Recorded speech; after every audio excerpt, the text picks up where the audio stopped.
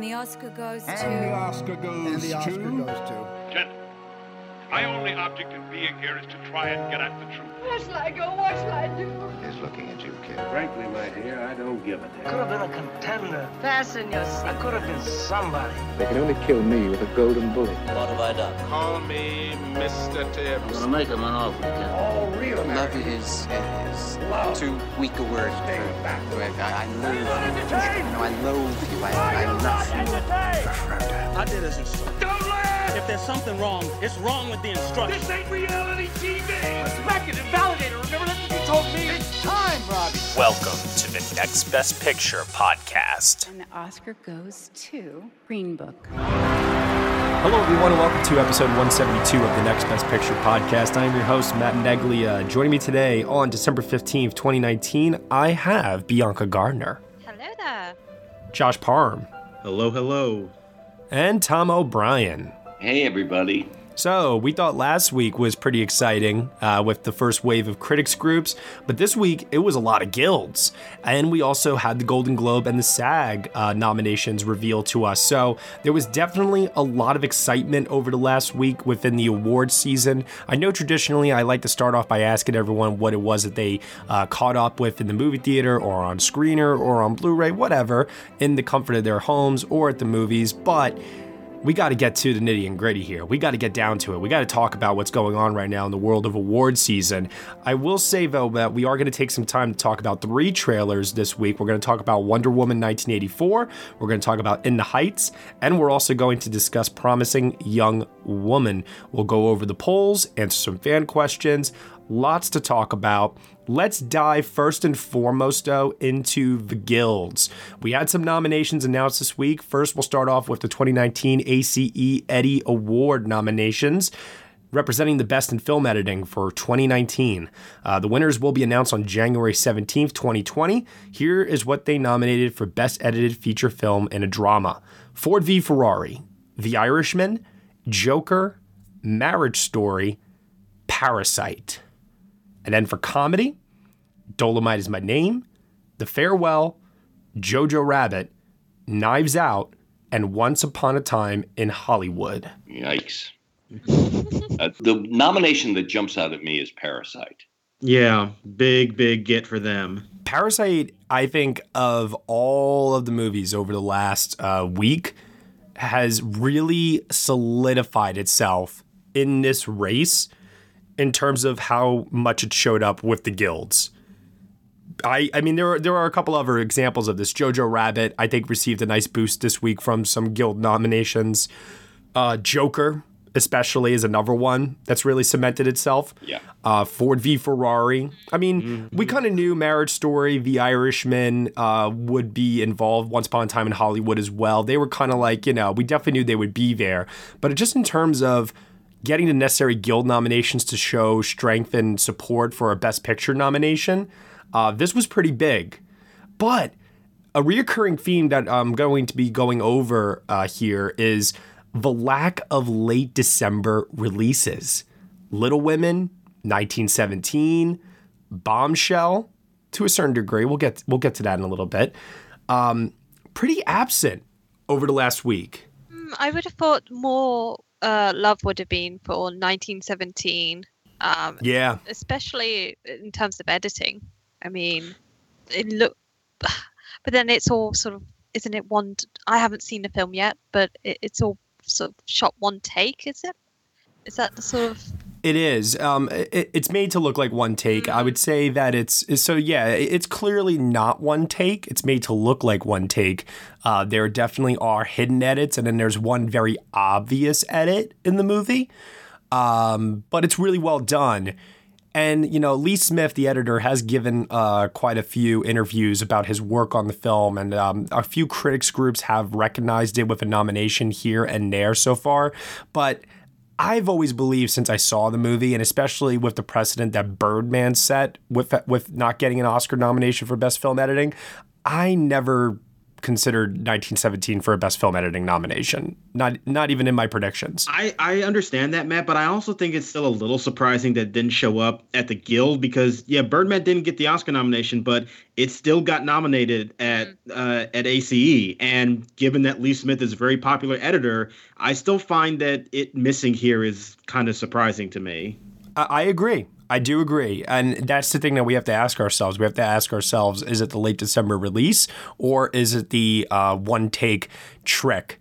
Which is it that kept it out of here? Because I do agree that it probably should have landed here, if anything. Yeah. I was just going to say Marriage Story is the one that sticks out to me in terms of whether it should be there. I don't know. I don't when I look at sort of like Ford versus Ferrari and like The Irishman and Joker and Parasite, all sort of built a lot on action. And there's a lot of energy to those films. Sure. Whereas Marriage Story doesn't really have that. I mean, I love Marriage Story, but in terms of its editing, it didn't really stand out to me. Also, don't be surprised if Jojo Rabbit starts to build a little bit of steam for an Oscar nomination for Best Film Editing because, editing comedy is really, really difficult in terms of the rhythm. And I think Jojo Rabbit has a great showcase of comedic timing with its editing that really could help it here. And then, of course, there's the Knives Out mention, something I was very, very happy to call early when I first saw the film and definitely felt like a long shot nomination at the time. But I still somewhat believe Knives Out could pull like an I, Tonya. Maybe doesn't get a picture nomination, but it gets like a surprising editing nomination on Oscar morning. If it gets PGA, I'll believe that a little bit more. Yeah, we'll see. I mean, it's very possible. It's doing extremely well right now at the box office, and it has showed up at other guilds as well along the way, namely Costume Designer Guild. So the CDG announced their nominees. Their winners will be announced on January 28th. For Excellence in Contemporary Film, they nominated A Beautiful Day in the Neighborhood, Hustlers, Knives Out, The Laundromat, and Queen and Slim. For Period Film, Dolomite Is My Name, Downton Abbey, Jojo Rabbit, Once Upon a Time in Hollywood, and Rocket Man. And then for Excellence in Sci-Fi Fantasy Film, Aladdin, Avengers Endgame, Captain Marvel, Maleficent Mistress of Evil, and Star Wars The Rise of Skywalker. Now, the big question is, did they just name check Star Wars The Rise of Skywalker? Have they seen it? And the reason why I'm asking this question is because if they haven't seen it and they just name checked it, why the hell is Little Women not in the period film nomination? That is the most bizarre omission to me because like all the other ones, okay, maybe I can see like, yeah, it's maybe not going to show up for editing. I can get that. But like costumes, I don't understand how it is not here. Literally every single technical element of Little Women is absolutely A+, except for film editing. So I can also, Josh, concede and understand that, yeah, it would miss an ACE nomination. But here, and we're going to get to it in a second here, but Art Directors Guild, it's like, what the hell is going on? And also, like, the costume designer of Little Women is a well-known costume designer. So it's not like it's a nobody who's just breaking into the industry. She's well-known. I believe she already has an Oscar. So that just makes it even more strange that the Guild didn't recognize it to me. I will say this. In regards to Little Women, and this also, once again, extends to 1917 as well, I do firmly believe that these are movies that, due to the early deadlines to vote on these nominations, and it's like screeners probably arrived super, super late. Some of the screenings that were taking place in New York and LA, maybe not enough people could get to them in time. I can understand why they would miss here, and it's mostly because of this condensed season that we're in right now. So I will chalk this up to an anomaly. They still feel like the kinds of movies that are still going to show up on Oscar nomination morning. The question then becomes, though, do Oscar voters look at these lists to figure out which films to put on their ballot, even if they haven't seen them sometimes? Or do they really vote for the ones that they actually have seen? It's going to be very, very interesting to see, like, how much of an impact the guilds really do have this year on the nomination process. Yeah, I mean, because I still believe that Little Women's going to get an Oscar nomination for costumes. I still think that's going to happen, but same. It is interesting as to whether or not, like, it not showing up at the Guild is indicative of whether it will win the Oscar for costume design. Mm-hmm. It would seem like Little Women, without having seen it, the costumers might just say, "Okay, this is something I have to see." And the costumes in it are so wonderful and so varied. It's the variety of costumes in this that really struck me. And I'm just stunned that it didn't make it.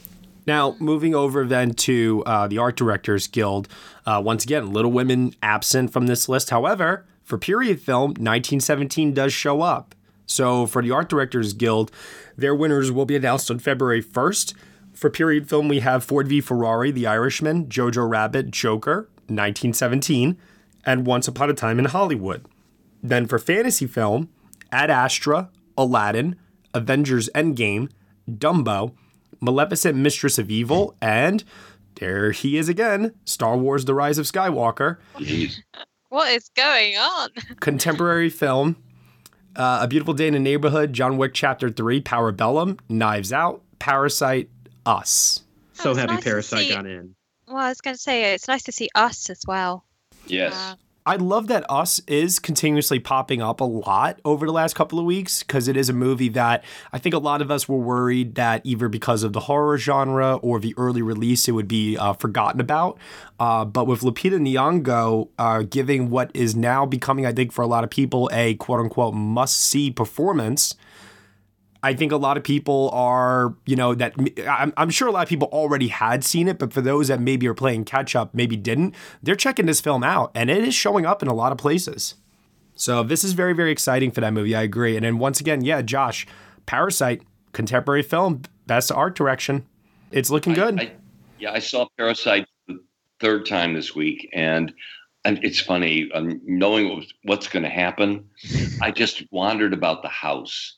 I love that house. Oh, it's good. Yeah. So wonderful. The one thing that's interesting to me that's starting to, I don't want to say confuse me, but it is starting to make me, kind of question how far it really is going to go is Joker. I never, even when I saw Joker, considered it for a production design nomination. It landed here. There are people who are now saying that Joker could get close to double digits on Oscar nomination morning and land in a lot more categories than we think. I still don't see that happening. I still think it's like a 5, maybe 6 nomination movie.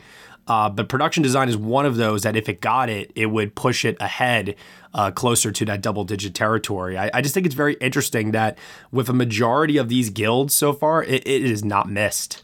Yeah, I actually think Joker is looking pretty good for production design nomination, actually, because this is a genre in terms of comic books that tend to do actually very well in this category. And look, I got my issues with the movie, but it is well designed. And I think that of the nominations that it could receive, it would be one people would, sort of agree that it could be deserving of. Yeah. It's just getting a little crammed, I think, right now, production design, in terms of they could go for something very flashy and fantasy-based like Maleficent, Mistress of Evil. They could keep it strictly to Best Picture contenders with things like The Irishman, 1917, Once Upon a Time in Hollywood. You could go for something a little bit more daring and contemporary like Parasite, Knives Out. I mean, and then Little Women, which isn't listed here again, is also in the mix, I think, as well. And I think Ford v. Ferrari is a strong contender as well. Yeah, you're probably right. Yeah. You're probably right. I mean, it really kind of astounds me that I've been to Academy screenings and the elderly nature of at least the people who go to the screenings. I'm really surprised that they may be jumping at Joker.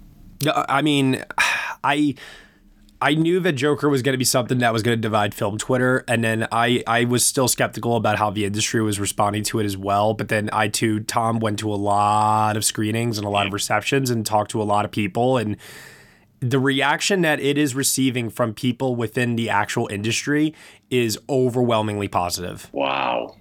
And they've done a really, really good job of really spinning its narrative. And a lot of people that say it has nothing to say and it's hollow and empty and such, they are giving those people a run for their money in regards to, no, this movie really does have something to say and this is what it is. Like, they're really trying to get its message out there a lot more.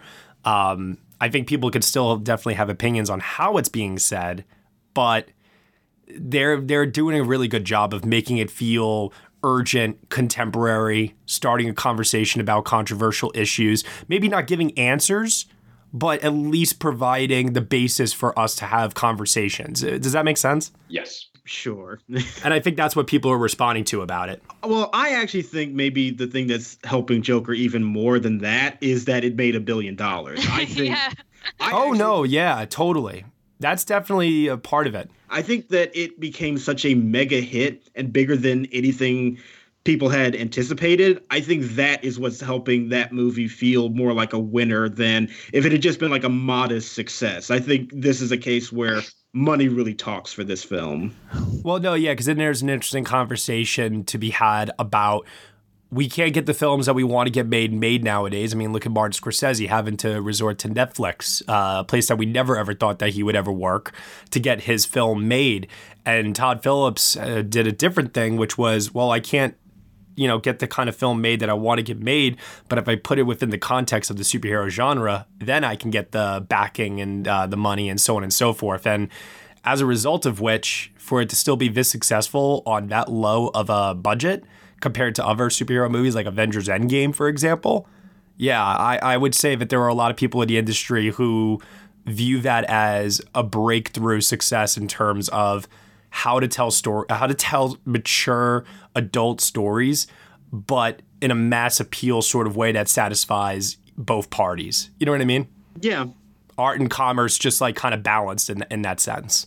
And regardless of your opinion of the movie, which I do have many, that is still impressive. So leading into then our last guild before we get to Golden Globe and SAG, we had Cinema Audio Society nominations. And over here, for Motion Picture Live Action, they nominated Ford v. Ferrari, no surprise, Joker, which I am very, very happy to call a sound mixing nomination for that movie super, super early, because I think it is now really going to happen. Once Upon a Time in Hollywood, no surprise. Rocketman, which is fantastic. I'm very, very happy to see it show up here.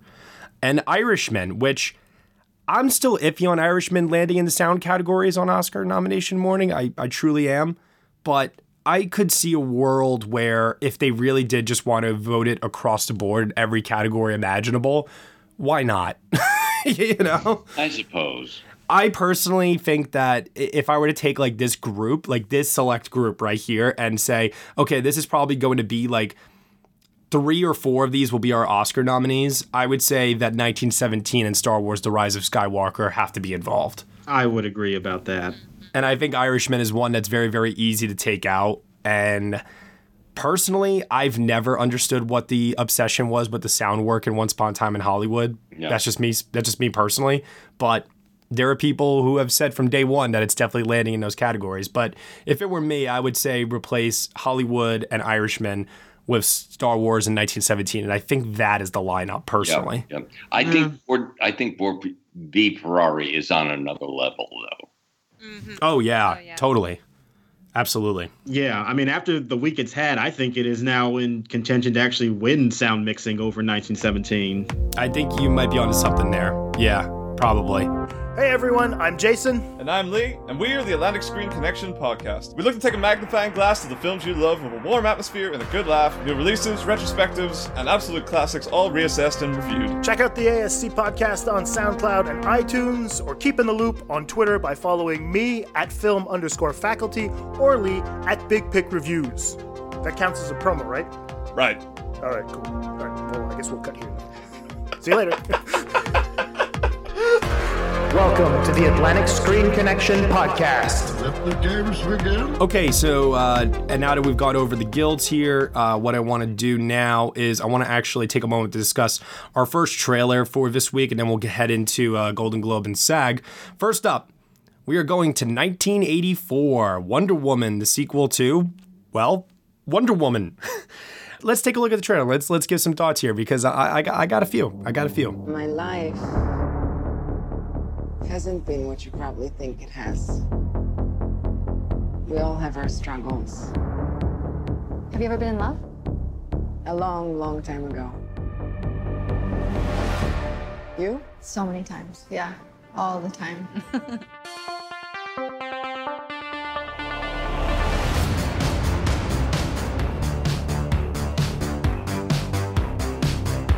Welcome to the future. Life is good, but it can be better. And why shouldn't it be? All you need is to want it.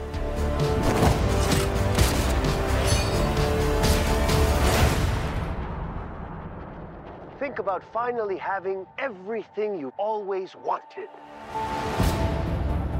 I can save today, but you can save the world. Steve. Diane.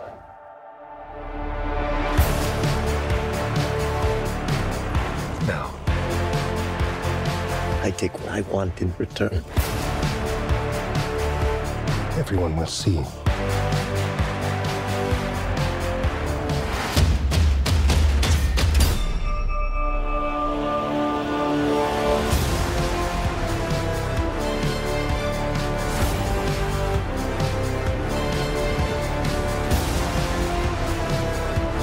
The world needs you. You know what you need to do.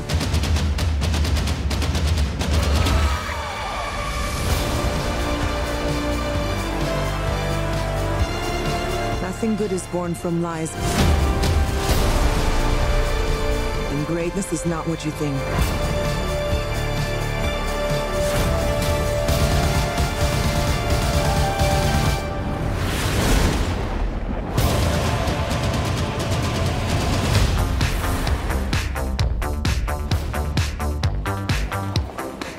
It's all art. That's just a trash can. It's just a trash can. Yeah. I'm so excited. I absolutely adore how this trailer is cut to New Order Blue Monday. It is so freaking fun, so cool. I love the retro feel. It kind of reminded me in ways of like Thor Ragnarok a little bit. Yeah. And other than really just me scratching my head trying to figure out how the hell is Steve back, I don't know if he's a vision. I don't know if they're playing around with some sort of time travel shit. I have no idea. I'm really, really on board for this. I love the first Wonder Woman movie so much. Same. So good. Yes, I'm very excited for this sequel. You know, I do agree with you, Matt, though, that the whole Chris Pine is back gives me a little worry, especially because that was such an emotional moment at the end of the first movie that to bring him back, it seems like it would cut a lot of that emotional content out of the first movie, and I'm not very excited about that, but it looks like a fun time at the movies, and I'm excited to just have, to be back in that world with those characters again. I think they were genuinely, I don't know if it's like surprised or I don't know. It's tough to figure out if they always intended to bring him back or if they were surprised by the chemistry between the two of them and how well audiences responded to that relationship and that they just wanted to continue that. Because I tell you, like that joke at the end about the trash can and everything, I love those two and how they just play off one another. They're really great together. I think it's safe to assume that DC did not have a plan for how to continue Wonder Woman. I think that's a safe assumption. Yeah. And when I heard the proposal for it, I thought, oh, man, it's 1984. Chris Pine's not going to be in it. So I'm very happy. You know who is in it, though? The Red Viper himself, Pedro Pascal. And I have to say that, like, watching him in this as well, I'm really, really excited to see him landing some more high-profile projects. He looks like he's going to be, I guess, the villain of the movie? I believe he is a villain, yeah. Yeah. Maxwell Lord, who is like the villain. And I know a bit about Wonder Woman and her relationship with him. And it'd be interesting to see if they go down that sort of storyline. But I'm wondering with the Steve being back, I've been reading up on theories that maybe they're trying to do Flashpoint, which is kind of like how you would reboot the DC universe by going back in time and then meddling around with the timelines. So then you could recast certain actors and certain characters who have now left DC. So that could then work into Robert Pattinson becoming Batman. So I think we're going to have answers. And I don't think it's just going to be like, oh, we just brought him back because the chemistry was good. So I think it will sort of work into the actual story and won't just look jarring. And it looks like also Kristen Wiig is, from what I can tell, I don't know if I'm showing this, but I don't know anything about the comic book lore whatsoever. But it looks like Kristen Wiig is a character who I guess starts off as friends with Wonder Woman and eventually becomes an enemy, probably. Yeah, I think is she playing Cheetah? Or I think that's who it is. I'm just going. Sorry, I feel like a geek now, just geeking out. No, that's good. You're helping to inform because, like I said, I don't know anything about this world at all. So I absolutely just love Wonder Woman. She's like my favorite like superhero. So I really am excited to see what they do with her sort of role in the like DC world. So hopefully that, you know, we're going to have better movies because obviously Justice League and Suicide Squad, those never happened. I think Warner Brothers wants to treat it that way too. They want to act like those movies just never happened. Let's hit the reset button. And, you know, this whole time travel thing that you're talking about right now, Bianca could give them the opportunity to say, all right, let's take a step back. Let's try to do over the things that we didn't get right. And let's continue to things that we, you know, have done right. Like Aquaman, for what it was fine, you know, as a standalone movie. I didn't really have too many issues with it. But Wonder Woman was a great standalone movie, one that I am so happy to see Patty Jenkins return as a director. She looks like she is once again just knocking it out of the park by really not giving us more of the same, but, you know, with the time period and just the visual aesthetic that they're going for here, it looks like it feels... It's gonna feel different, but with characters that we liked from the last film. And you have Hans Zimmer coming to do the score of this time. I love Harry Gregson. Was it Harry Gregson Williams? I think it was. I think so. Who did the first one? Yeah. I love his score for the first one, but I'm very, very excited to hear what Hans Zimmer does with the music here. I know I've said this before, but I got to reiterate this. I hate the guitar riff Wonder Woman theme so much, but anytime the score was not doing a riff on that, I really did like the music from the first film, and I hope that does carry over a little bit here. So we'll see. Should be interesting. Should be fun. That's going to be releasing on June 5th, 2020. So something to look forward to there. Perfect timing. Now, in terms of things to look forward to, Golden Globe nominations were announced. Oh boy, were they fun.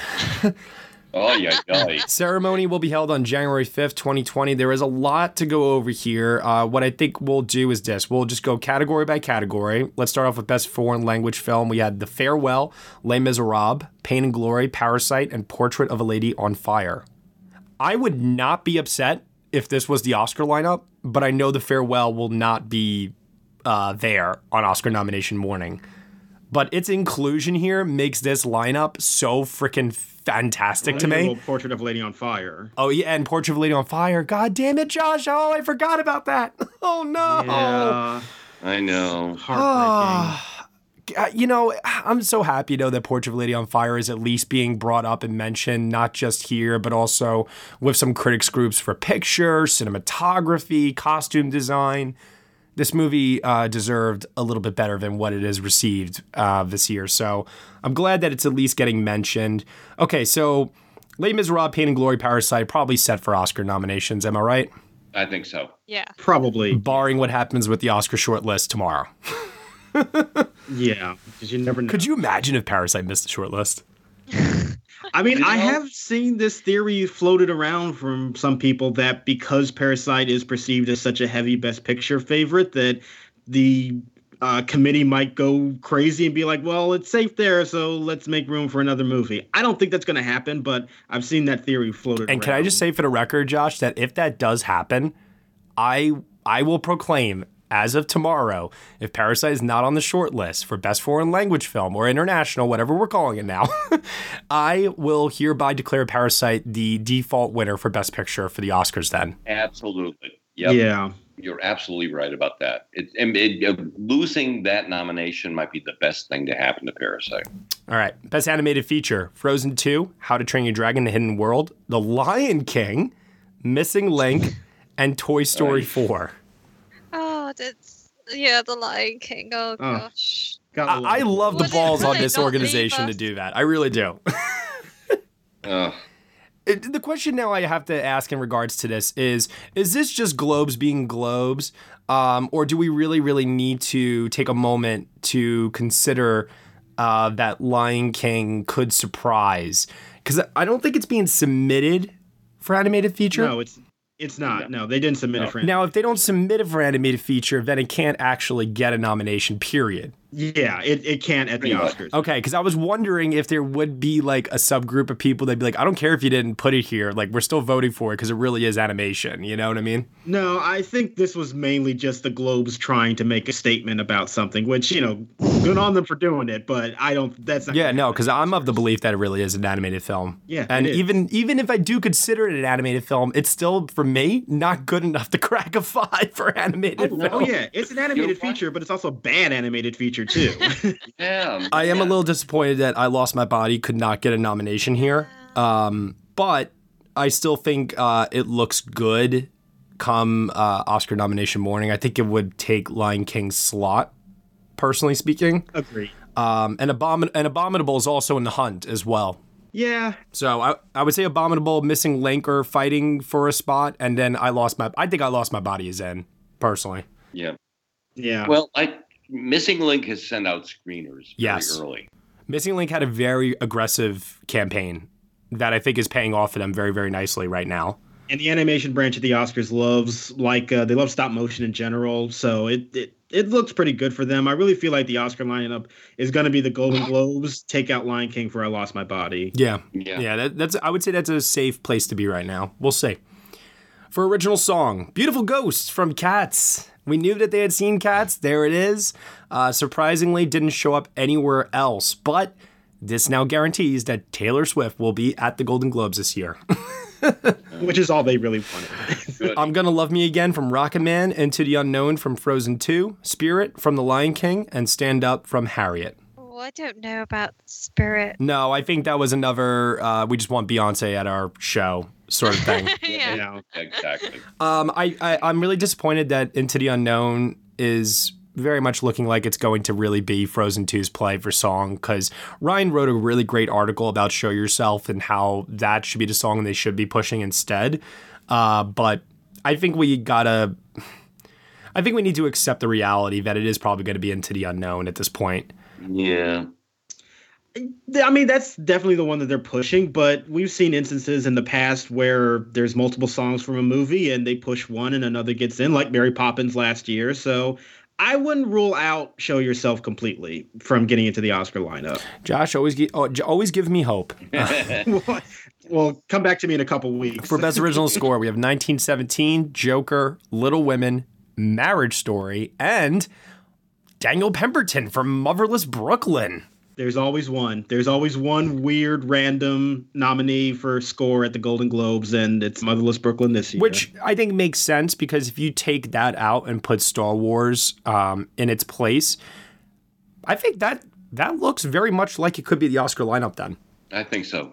Yeah, I don't know about Marriage Story. I'm still kind of iffy on that one, but it definitely could easily make it into the lineup. Yeah. I saw Marriage Story again this week, and it's a lovely score. Yeah, and that you got to also look at Randy Newman's track record with the Academy. I mean, they nominate him for everything. Yeah. Although, has he been nominated Has he been nominated since Toy Story 3? No, he has not had a nomination since 2010. But I mean, preceding that, though, I mean, the guy gets nominated left and right, you know? I mean, that was his 20th nomination. So, yes, they do like him a lot. Right. Now, the question is, will they like, his relative, Thomas Newman, you know? Who needs to love a little bit more this year? I just want Thomas Newman to have an Oscar. I really do. Yeah. So, all right, best screenplay. One category for screenplay. We have The Irishman, Marriage Story, Once Upon a Time in Hollywood, Parasite, and The Two Popes. Another good get for Parasite here. A huge get for Parasite. That was awesome. I guess the shocking omission, if you want to consider it shocking, because like I said, it's only one category, is probably Jojo Rabbit. Yeah, I mean, considering that this was a place I thought they would really go for it, but again, it's one category and the screenplays are kind of crowded this year, so it remains to be seen. It'll probably do good for the Oscars, though. Yeah, I wouldn't worry about Also, too, Little Women. Yeah. Which, we'll get to in a second here. Little Women got beat up, I think, pretty badly by the Globes in a pretty devastating way. Moving over to supporting actress, Kathy Bates for Richard Jewell, Annette Bening for The Report, Laura Dern, Marriage Story, Jennifer Lopez for Hustlers, and Margot Robbie for Bombshell. Kathy Bates is not happening. You don't think so? The box office was just a dead horse. Yeah, the box office performance of Richard Jewell does not help her at all, unfortunately. I still have this feeling about it. Okay. I mean, maybe. I wouldn't necessarily write it out, but I do think that movie not making a lot of money is going to be very damaging for her chances. Well, let's assume this then. Let's assume Laura Dern, Jennifer Lopez, Margot Robbie, they are in there, right? For 3 slots. Then you have 2 slots left. And the thing about Kathy Bates and Annette Bening especially is that even though the movies have like no buzz behind them at all, they're kind of established veterans with check the name, box mentality that I honestly believe one of them is getting in there. I would think Annette Bening, personally, just because of the sort of the Report has a more meatier, sort of grittier type of. There's more in terms of like the scale of what's being discussed and her role. I think she would be better. I don't know. I just feel like more likely her than Kathy. And then I would say Zhao Shuzhen and Florence Pugh are fighting over that last slot because I just don't think we live in a world that is that nice and that perfect to have both Florence Pugh and Zhao Shuzhen both get in. Well, and also don't forget Scarlett Johansson for JoJo. That's another one. Oh my God, you're right. Although, once again, she didn't show up here, showed up elsewhere, though. You're right, definitely in the consideration. You're 100% correct. Those are the 5 for the 2 open slots. Jeez, this category is definitely a lot trickier than I think we all anticipated it was going to be, that's for sure. Yeah. Best Supporting Actor, a category that started off extremely tricky and I think is starting to get easier, which is very interesting. We have Tom Hanks for A Beautiful Day in the Neighborhood. Anthony Hopkins for The Two Popes, Al Pacino for The Irishman, Joe Pesci for The Irishman, and Brad Pitt for Once Upon a Time in Hollywood. I'm still not confident about Tom Hanks, though. No, I'm not either. No. And it's not so much the lone nomination sort of a mentality of like, because Jennifer Lopez is writing that with Hustlers right now, where it looks like she might be the only nomination for a film. So why can't Tom Hanks do the same thing for A Beautiful Day in the Neighborhood, you might ask? Well, it's just, I don't know. It's like, do you want to lean more towards Tom Hanks getting a nomination for the first time since Castaway because it has been such a long time since his last nomination? Or do you want to lean more towards, well, maybe there's a reason why it's been a long time since his last nomination and just keep that trend going? Yeah. And Tom Hanks to me feels like that example where it's early in the season where people were talking about him as a contender, so they nominate him, but as the season goes on, and there's not a whole lot of passion for that movie. Like, sorry, Dan, but yeah, I just really feel like there's not really support for him or that film, and I just feel like he's going to get left off for people that have a lot more passion behind them. Yeah, I mean, I think that Pacino, Pesci, and Pitt are in. Yes. Yeah, I'd agree with that. And I would say the Hanks spot might go to Song Kang-ho. I think you're right about that. And I'll say more on that in just a second here. Yeah. Best Actress, Musical or Comedy. We have Awkwafina for The Farewell, Ana de Armas for Knives Out, Cate Blanchett, Where'd You Go, Bernadette, Beanie Feldstein for Booksmart, and Emma Thompson for Late Night. High five, Josh, for the Cate Blanchett call. It seemed like something that I think you and I and a few others definitely were like, they're so going to do this. They're going to do this, you know? And sure enough, they did. I think the real exciting thing, though, to keep in mind with this group is Beanie Feldstein getting in for Booksmart is just freaking fantastic. Yay. So I wish Caitlin Dever could have gotten in as well, but I'll take this and I'll run with it. Feldstein was just so fantastic in Booksmart. I'm really, really happy for her. And Ana de Armas, that's great too to see. Yeah, I'm really happy that I remember when people saw that movie, they were very surprised that she turned out to actually be the lead of the film and wasn't just a supporting member of the cast, but really like the focal point of the movie.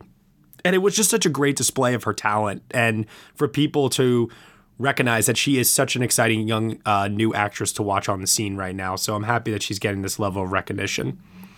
You all know I love Emma Thompson in Late Night, so that's great. I think Awkwafina's walking away with this, though.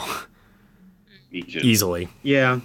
It's also very interesting to look at this category, though, and there's potential that all 5 of these nominees will not be at the Oscars. Yeah. Which is sad. Breaks my heart. Best Actor, Musical or Comedy. Daniel Craig for Knives Out, Leonardo DiCaprio, Once Upon a Time in Hollywood, Taron Egerton for Rocketman, Roman Griffin Davis for Jojo Rabbit. Wow. And Eddie Murphy for Dolomite Is My Name. What a great lineup. Yeah, I'm so happy that Roman has got in, because he's so wonderful in Jojo Rabbit. He's so sweet and he's just such a great performer, and he's he makes that movie. I mean, he carries the whole thing on his shoulders. I know, it's amazing. He's got great comic timing. He's extremely expressive. I'm very, very happy for him. I had a chance to meet him recently. He was just such a nice young kid, and I'm very, very happy for him. Great lineup. I go back and forth all the time on who's winning here. It's like DiCaprio, Egerton, and Murphy are just fighting it out to the death, essentially. I don't know. I really don't know. For a while, I thought it would be Taron Egerton, just on a hunch. I have absolutely no basis for that reasoning whatsoever, and it's just like I have no idea now. I think you got a basis for what happened at another precursor. I think that gives you some hope. Yeah. But Leonardo DiCaprio, man, it's very clear they love Once Upon a Time in Hollywood. So. They also love him. He's got 3 Golden Globes? Yeah. And I think they really want to have Eddie Murphy there. Yeah, could be. Best Actress in a Drama, Cynthia Erivo for Harriet, Scarlett Johansson for Marriage Story, Saoirse Ronan, Little Women, Charlize Theron for Bombshell, and Renee Zellweger for Judy. In all likelihood, I would say in a 60-40 split, I think this could be the 5 come Oscar nomination morning. Very well could be, yeah.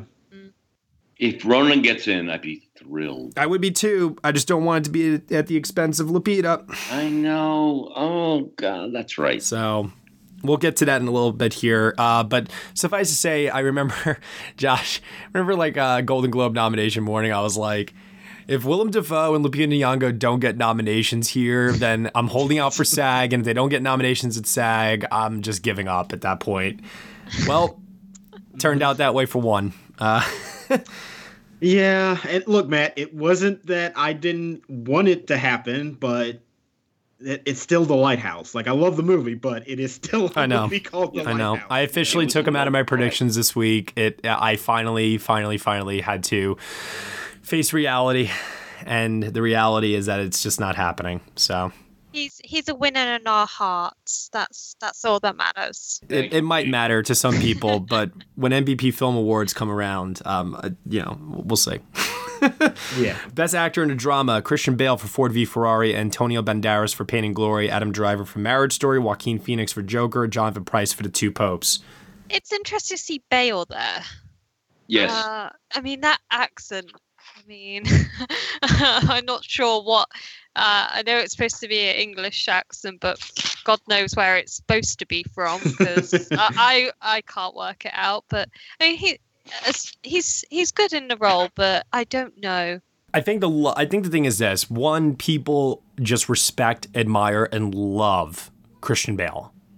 Completely. Yeah.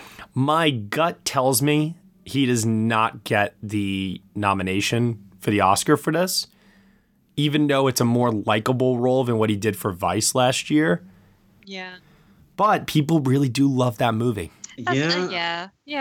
If it gets a Best Picture nomination, there is definitely a world where he comes along with it. The text, obviously. And guys, don't be surprised if James Mangold shows up at like DGA. Mm-hmm. Wow. Yeah. I mean, I have never really slept on Ford v Ferrari as a contender. I've always felt that was going to do very well with the industry. And this type of nomination for him here, I think is indicative of that. I still personally am feeling that it's going to be a First Man scenario where it gets Tex but misses out on the above the line nominations. But I'm not fully settled. I go back and forth all the time on it. I really do. Yeah, but the thing is that First Man was seen as a financial disappointment, though, and Ford v Ferrari has already made like double the amount that First Man did. And if it gets a bunch of nominations, that's going to help it even more. There's a narrative behind that movie that wasn't there with First Man. Yeah, I think right now what makes a lot of sense to me is the picture and I feel more confident in picture and text than I do in Bale and Mangold yet. I want to wait to see what obviously BAFTA does, because if Bale gets in at BAFTA, then he's got Golden Globe, SAG, and BAFTA nominations to his name, and that will be huge. Yeah, I mean, it's Christian Bale at BAFTA. That's a very likely possibility. Exactly. It's very likely. I can confirm. And if Mangold gets DGA, the film gets in at PGA, that's when I'll go all in on Ford v Ferrari at that point. I want to see that it has across-the-board support with the above-the-line categories. Because right now, to me, what Bale reminds me of, to a certain extent, this is different because the quality of the movies are different, and this is also an across-the-board contender, but it reminds me of like Denzel Washington in the afterglow of Fences for Roman J. Israel Esquire, where he got the SAG nomination, he showed up at, I think, Golden Globes, and we were all like, wait, what? Really? And remind you, we had that reaction because that movie was a movie. That movie. But we should never have overestimated the love that the industry just has for Denzel Washington. And I think that is what might be happening with Christian Bale here. Yeah. Maybe. Yeah. Mangold, though, I would not count him out in DGA. No. Because it does what a director really admires. It technically, it's astonishing. It's a really, really good piece of technical direction. But he's so good with the actors. I'm thinking particularly of Katrina Ola Belf as the wife, as Molly Miles.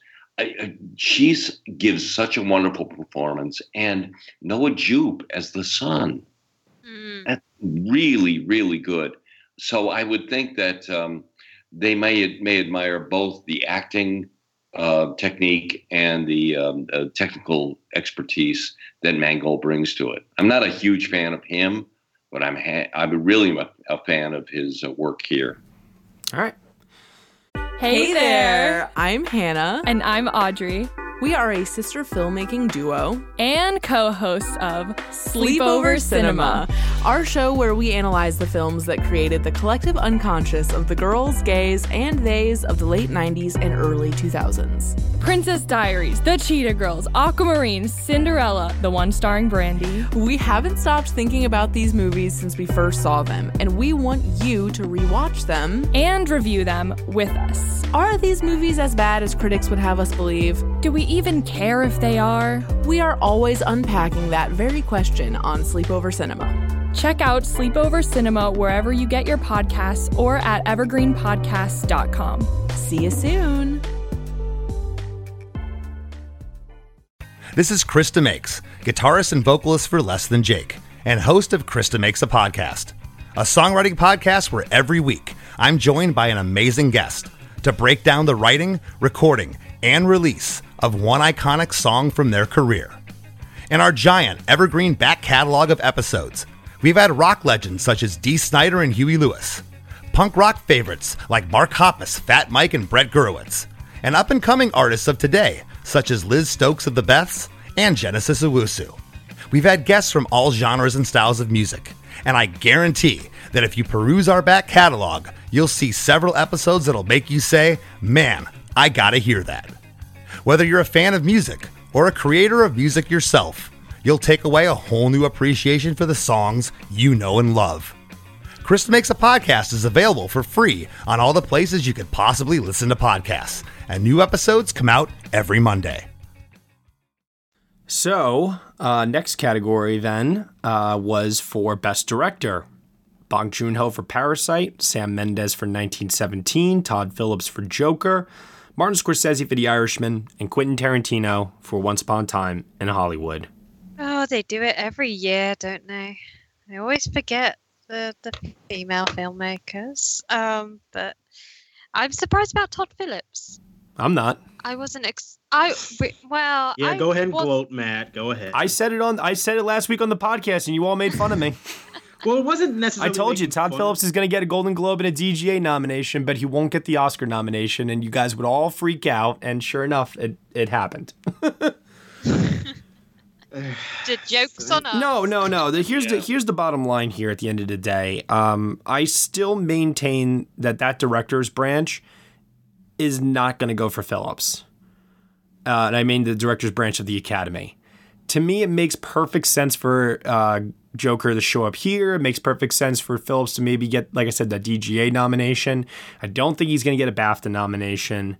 I think that it is between Greta Gerwig and Noah Baumbach, which is kind of, funny in its own way, fighting for that last slot amongst Bong Joon-ho, Sam Mendes, Scorsese, and Tarantino. Mangold's lurking, like I said, a minute ago about DGA as well, but the whole female filmmaker thing is very disappointing. It's upsetting.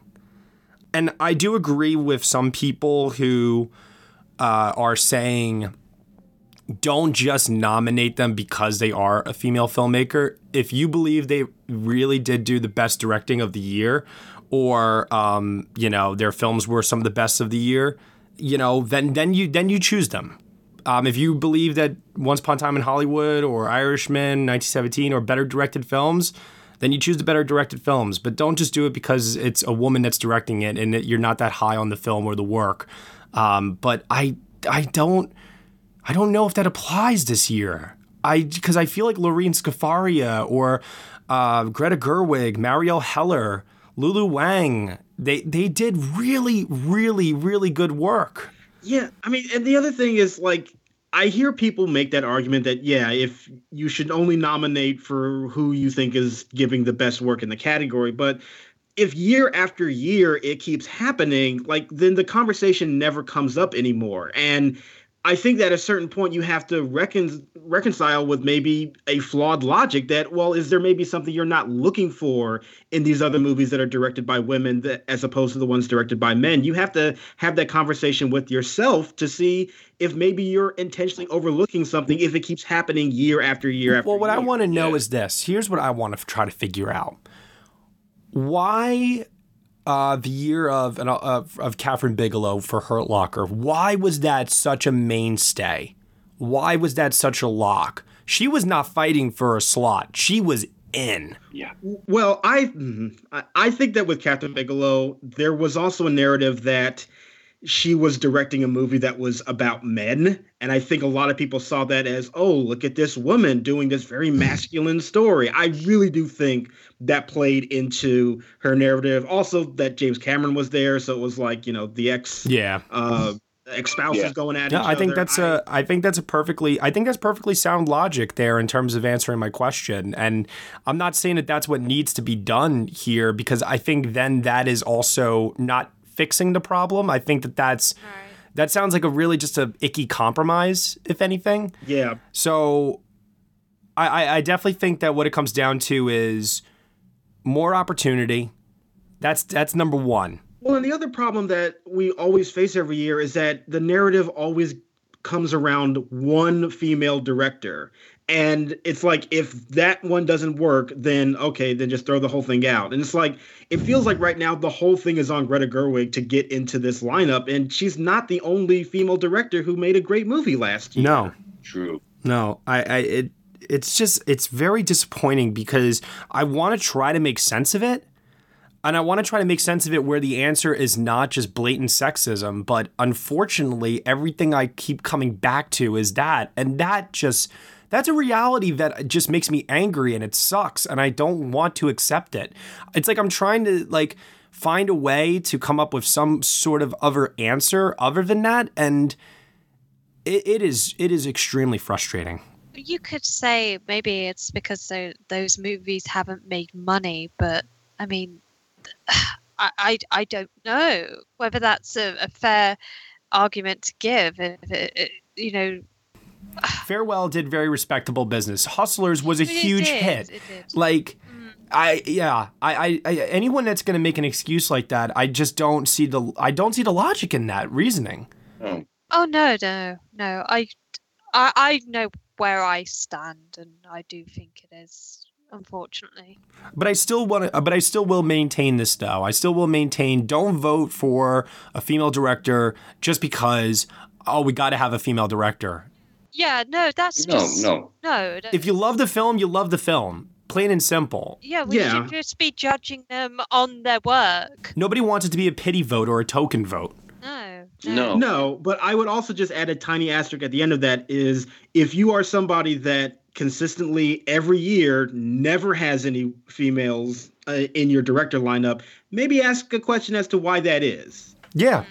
No, that is true. I think that's the big takeaway here. Like I said, I never expect the Golden Globe nominees to match up with the Oscars, because the directing branch at the Oscars go their own way all the time.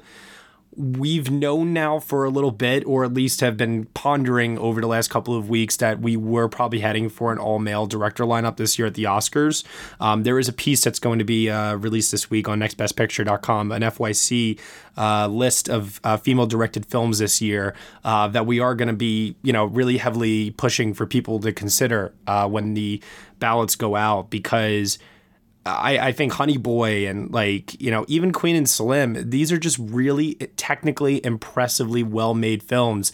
I mean, the bravery of what Jennifer Kent this year did with The Nightingale, for that movie to just get completely shunned the way that it did is so upsetting to me. There's just so many examples every single year. I think back a lot to Leave No Trace and You Were Never Really Here, and how those films just really did not get the push from the studio. The support wasn't there. So it's first things first is opportunity for female directors to make movies that are going to be in the awards conversation, get that nice prime release slot from the studio. The second thing is the studio backing itself. We talked a lot about how studios have certain priorities when they have multiple films that they're pushing in a single given year, and some movies will get a bigger push than others. And I know that we said in the lead up to its release, like A Beautiful Day in the Neighborhood, for example, it just seemed like Sony just completely cooled off on that film after it got such great reviews out of Toronto, and the buzz just died for that movie. Yeah. Completely died. And I still don't understand why Hustlers, with all the money that it made, is only being considered right now for J-Lo. Why is it not in the adapted screenplay conversation? Why is it not in the editing or costume conversation? These movies can be in the conversation more. It comes down to just the studio backing and if they are indeed giving them the push that they ultimately deserve, because that will keep them top of mind for when people do go to fill out their ballots. Then for Best Director, they'll understand that this movie was something that was well made on so many different levels across the board, all technical aspects, the acting, the writing, so on and so forth. And yeah, that's top of my mind now to list as one of the best directed films of the year. It takes an active effort to do so. All right, moving on from that. Best Picture, musical or comedy. Yeah, we're still doing Globe nominations, people. Dolomite Is My Name, Jojo Rabbit, Knives Out, Once Upon a Time in Hollywood, Rocketman.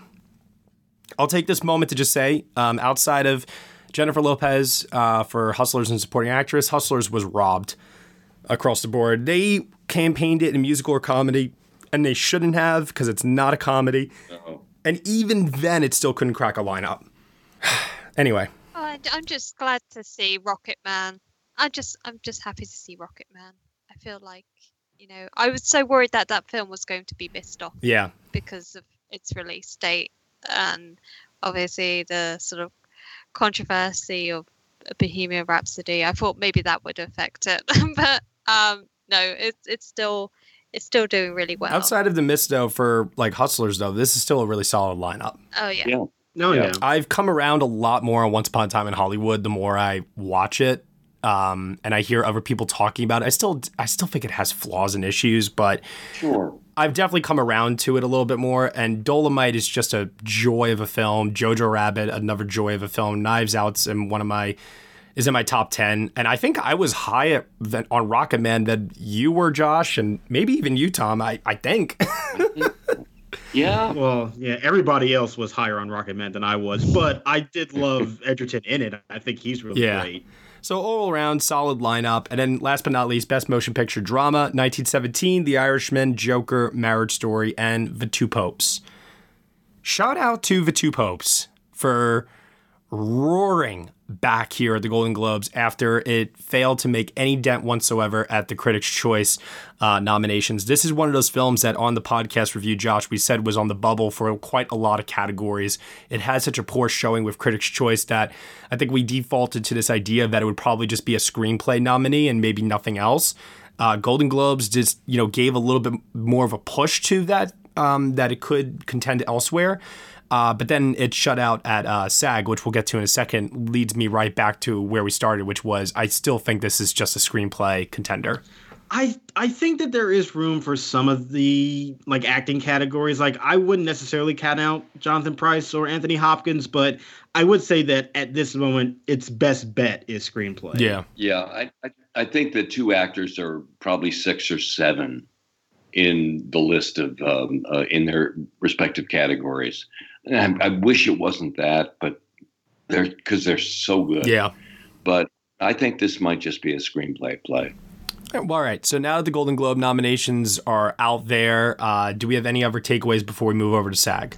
I would mention that Joker getting the Best Film Drama nomination, I think that is also pretty significant for that film. Yep. I mean, it was never, like I was saying, it was never in doubt in my mind that Joker was going to be loved by the Hollywood foreign press. What I wasn't anticipating actually was the score, because I remember thinking early on that the score was definitely in contention, but that seemed like such a dark and brooding score and not something that branch of the Academy sometimes goes for.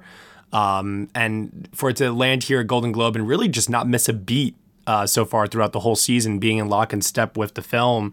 It's like things like that, the cinematography, the sound, its performance at the Guilds. Joker's not just a Joaquin Phoenix play. It is a picture, tech, across the board contender all the way. Hell, don't be surprised if it shows up in adapted screenplay.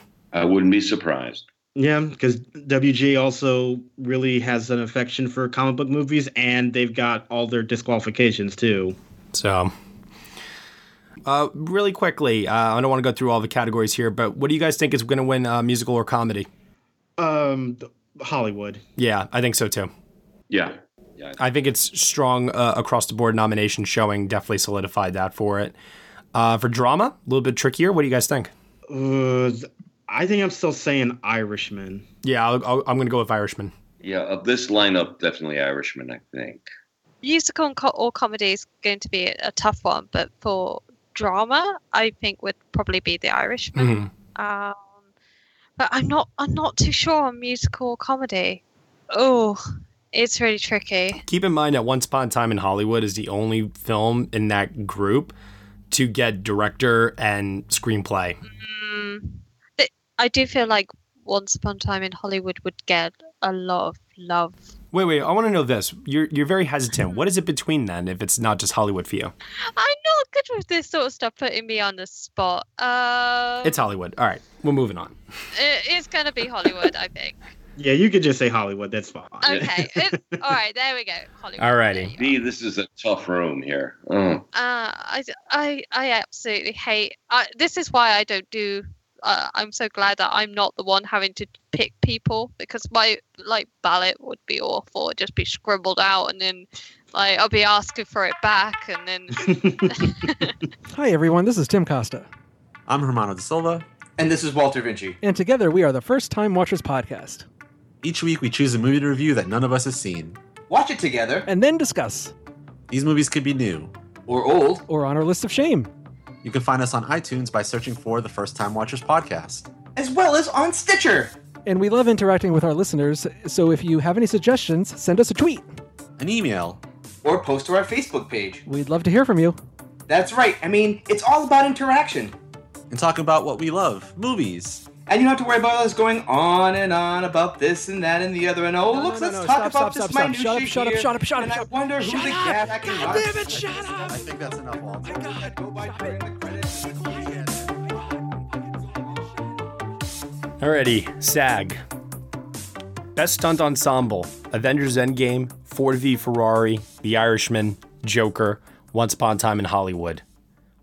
Excuse me, what? Yes. I mean, those stunts in The Irishman, man, He had guys tossing and turning on the floor, falling down and stuff. What the fuck is Oh my God. I was so confused by this. I actually thought this was the actual SAG Ensemble lineup at first, for the main award. Would make more sense, yeah. I was so confused. But yeah, Joker I can understand a little bit. Yeah. But Jesus Christ. I mean, and even Hollywood to a certain degree, because there is a stunt component built into the story of that film. Right. But Irishman, I really don't know why this is here. Even Ford versus Ferrari is a little bit of a stretch to me too. I have one question. Where the fuck is John? John, Tom, I think that's the first time I've ever heard you drop an F-bomb on the show. I really mean No, you should, because John Wick has showed up at a couple of guilds. So it's genuinely surprising to me. I thought for sure that was getting in here. I was so confident that it was going to land here.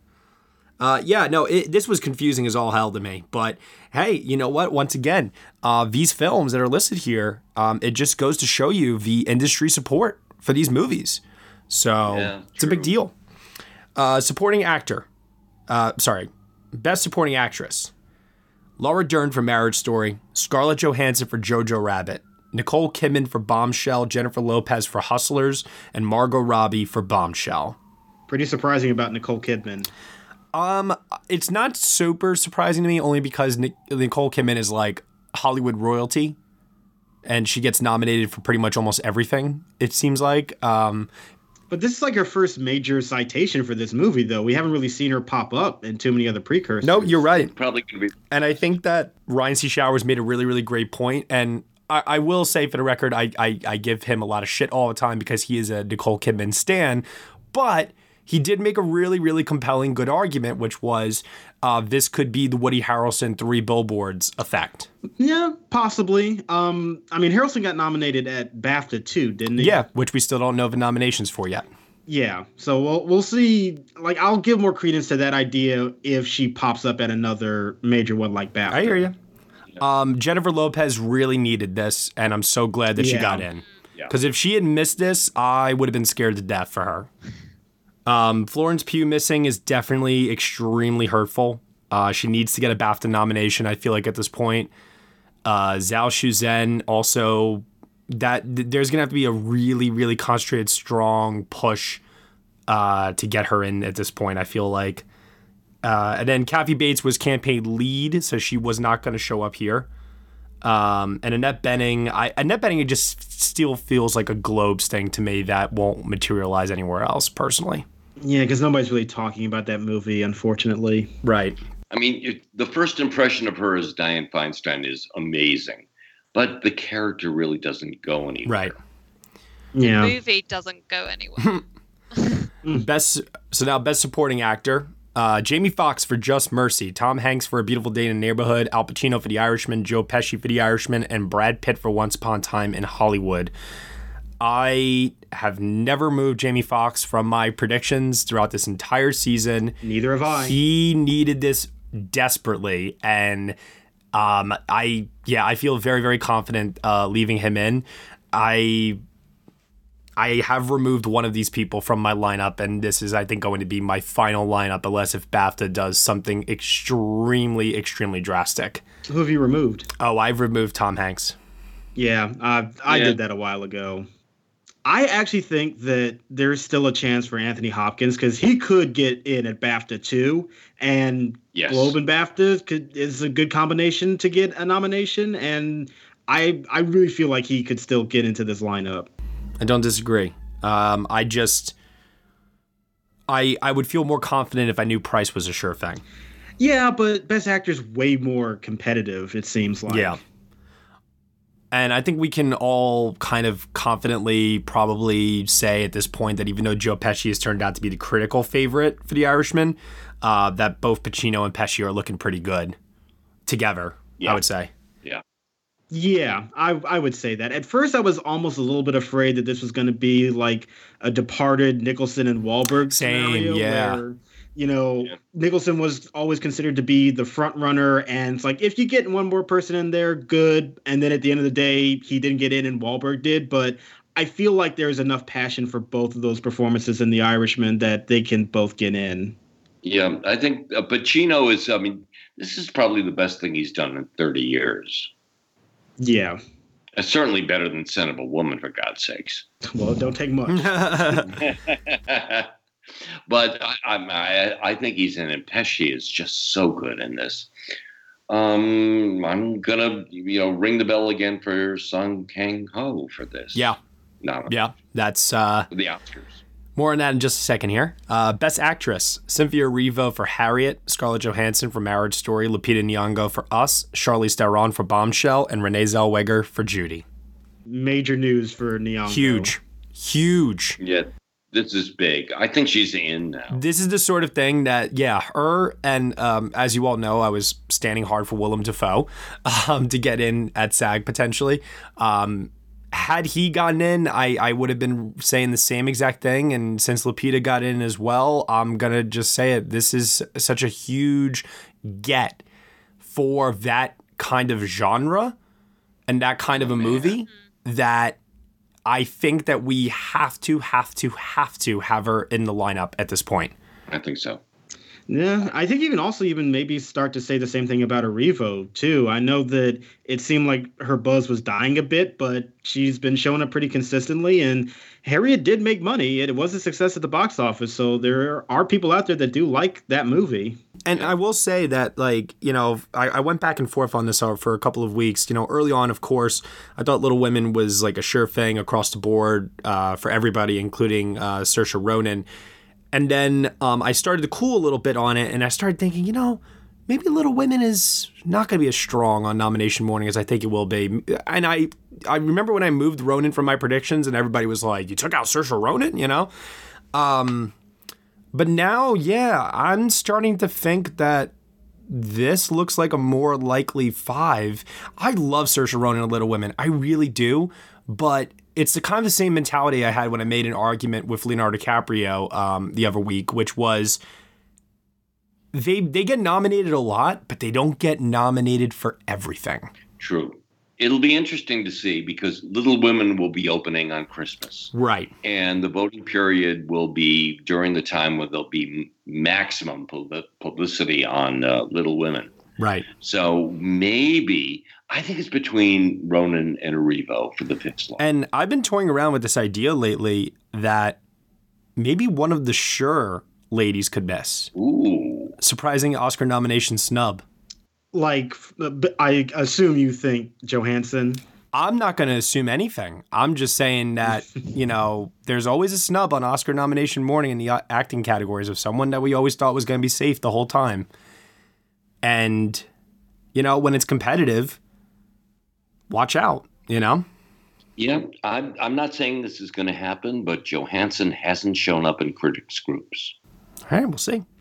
Best Actor: Christian Bale, Ford v. Ferrari; Leonardo DiCaprio, Once Upon a Time in Hollywood; Adam Driver for Marriage Story; Taron Egerton for Rocketman; and Joaquin Phoenix for Joker.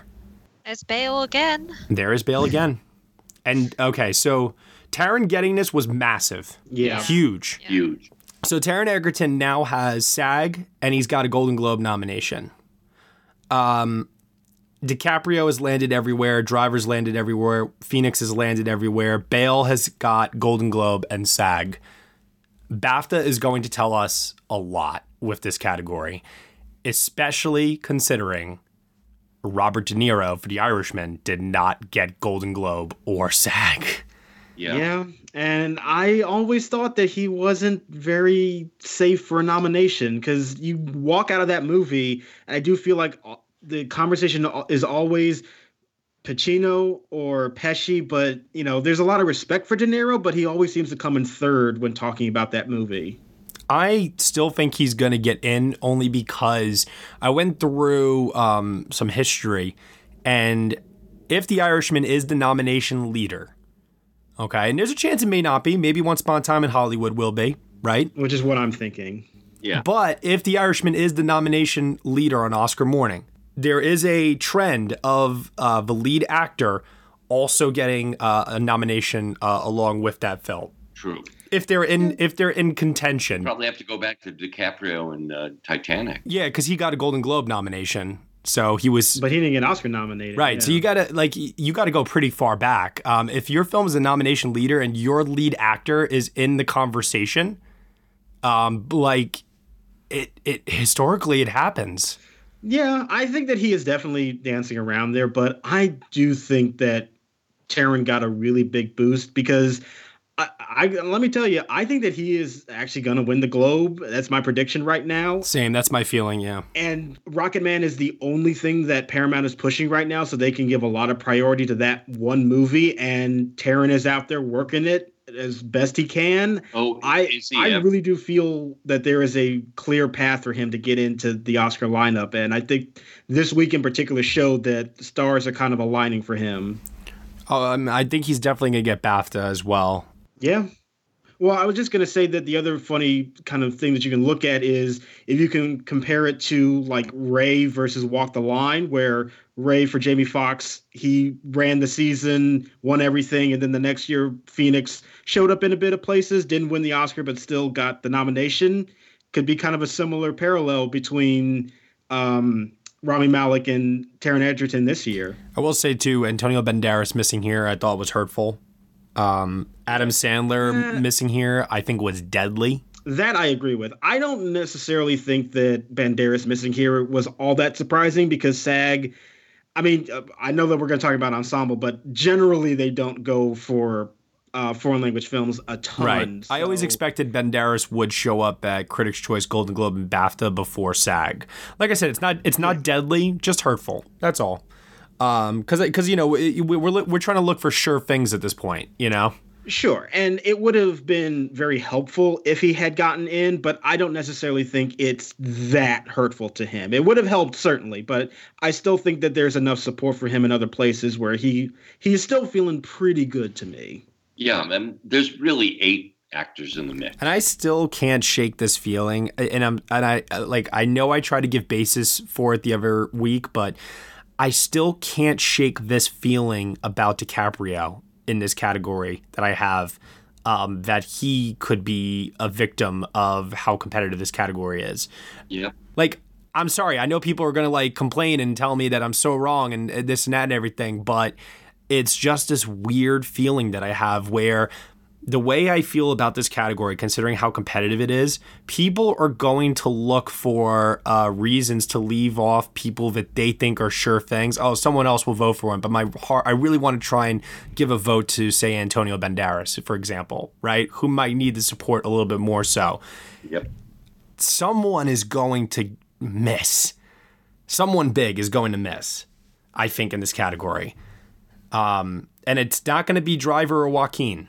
No. But, you know, right now we've got Banderas, De Niro, DiCaprio, Driver, Egerton, Murphy, Phoenix, Sandler. That's a tough lineup. 3 of them are going to... And did you say Price? No, I don't think Price is going to get in. Well, if he gets a BAFTA nomination, he'll have Globe and BAFTA. I'm just saying that, like, this category, I was hoping that the nominations over the last couple of weeks would help us with it. It has not helped at all.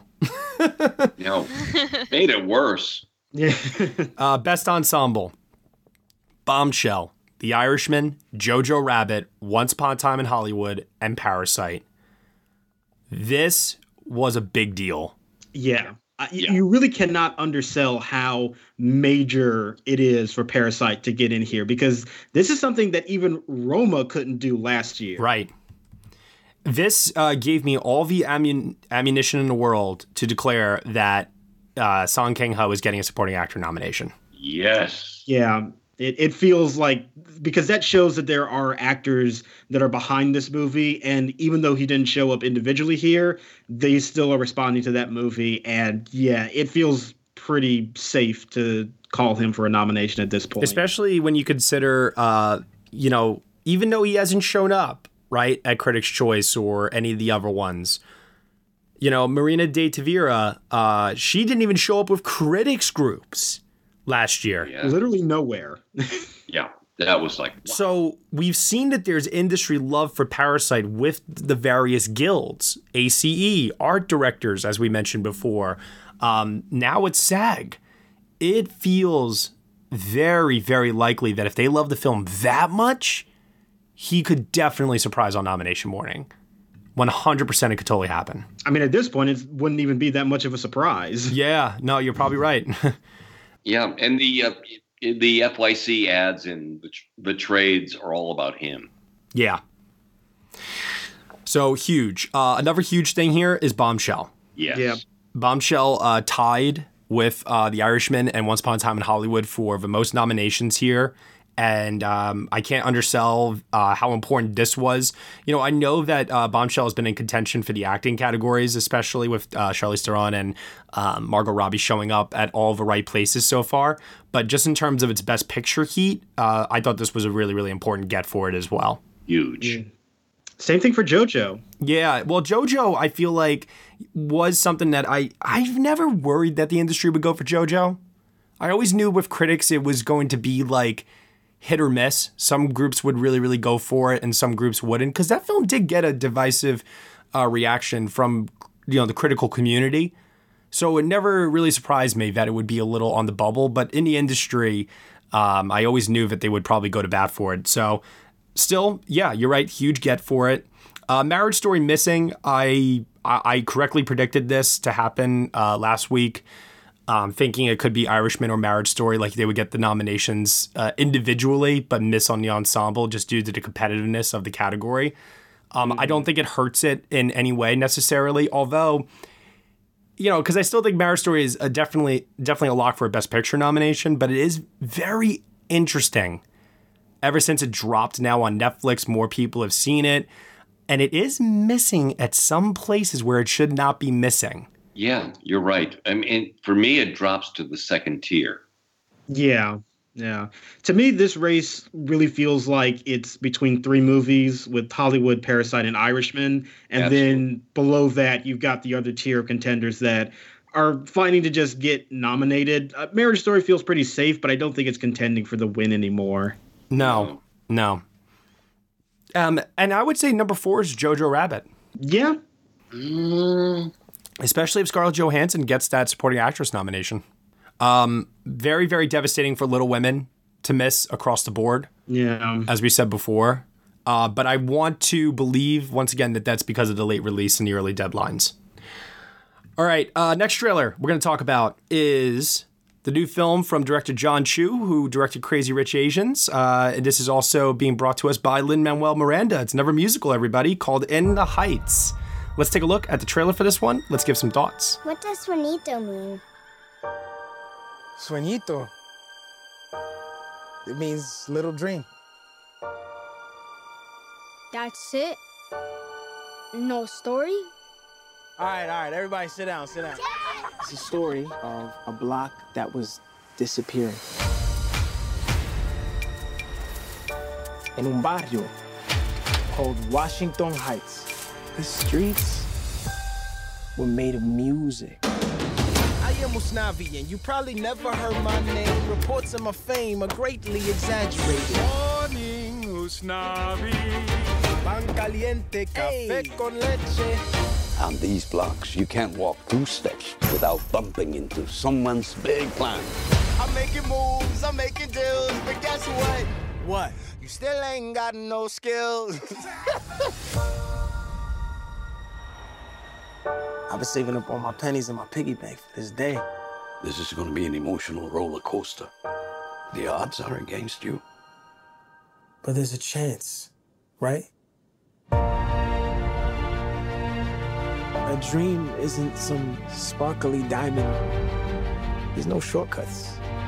Sometimes it's rough. Yeah, I'm a street light choking on the heat. The world spins around while I'm frozen to my seat. The people that I know. They're talking about kicking out all the dreamers. But every day is different, so it's time to make some noise. We had to assert our dignity in small ways. Shh. Just listen. Little details that tell the world we are not invisible. Ignore anyone who doubts you. In the heights, we came to work and to live, and we got a lot in common. DRPR, we are not stopping. every day, Until the day we go from poverty to stock options. Today's all we got, so we cannot stop. This is our block in the heights. This looks like such a delight. Yeah, it looks so good. Such a joy. Yeah. I just thought, like, we're in need of a really good musical. I love the vibe, the energy, the color.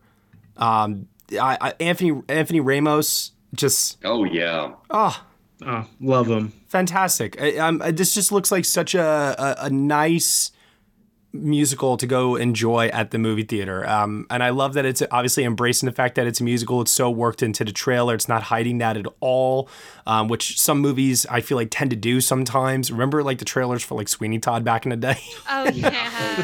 Jeez. And then you turn up and there's singing involved. You're like, what? So that's really, really nice to see. I want to be able to provide a little bit more thoughts, but ultimately it just kind of just boils down to love the visuals, love the energy, love the vibe, and New York. What else can I say? What I love is John Chu knows how to make a musical. Yes. He did the Step Up films, and really, no matter what you might think of them in terms of storyline, the choreography was amazing. And it looks like here he's trying to do a little Busby Berkeley thing with the pools, people in the pools and circles.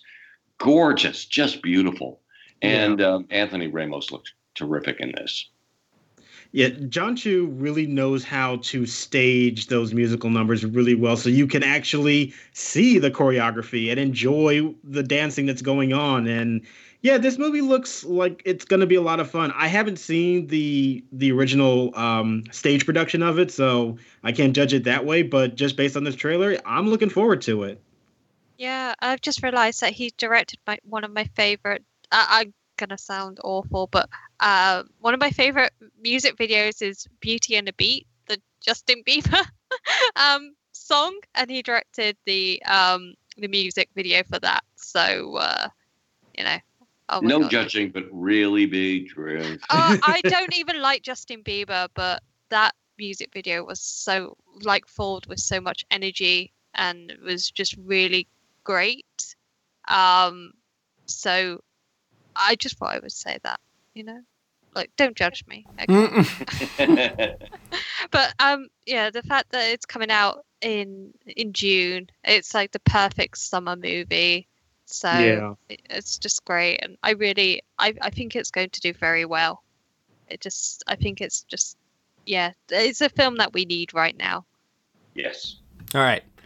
Moving over now to the polls really quick. For last week, we asked everyone which is their favorite Adam Sandler performance to get them ready for Uncut Gems.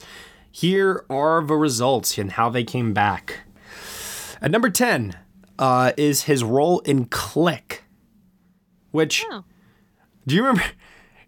Like Click is an Oscar nominee, Yeah. Yep. And I need to revisit that because I remember people being kind of shocked by its emotional climax. You guys remember that? Yeah. I remember it, and I also remember being upset like at the very end of the movie, but that's another conversation. Yeah, I remember that was just such a weird movie in terms of its reaction that it got from people. I'm curious to see how that holds up. I might actually rewatch that pretty soon. Number 9 is Big Daddy. Yes. That's a favorite. You know, people really like that. Film. Yeah. Number 8 is his role in Funny People. Wow, I thought that might be a little higher. I think one half of Funny People is a good movie. Yeah. Yeah. And then the other half I feel like is a totally different movie, and I remember thinking there's absolutely no reason this movie needs to be 2.5 hours long. And yeah. But I thought Sandler was great in that. He's very good in the movie. Yeah. Number 7 is Billy Madison. That is just a ridiculous Adam Sandler role. Once again, you know, the comedic lines and, you know, quotable stuff that people remember. You know, it's not a good movie, but I can understand. I mean, most of Adam Sandler's movies are not good movies, you know? No comment. Number 6.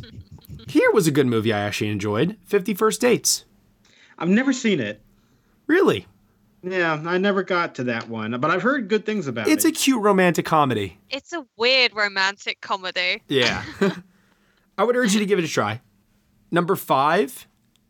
Of all of Adam Sandler's goofy comedy films, this one might be my favorite. Number 5 is Happy Gilmore. Yeah. Yeah, that's not bad. Again, no comment.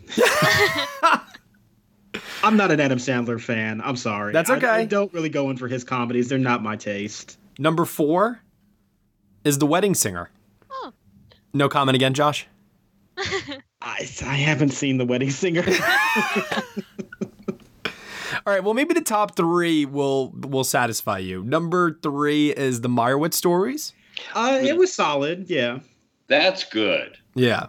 I really enjoyed that a lot, actually. More than I actually thought I was going to at the time. I really enjoyed that a lot. Number 2 is Uncut Gems.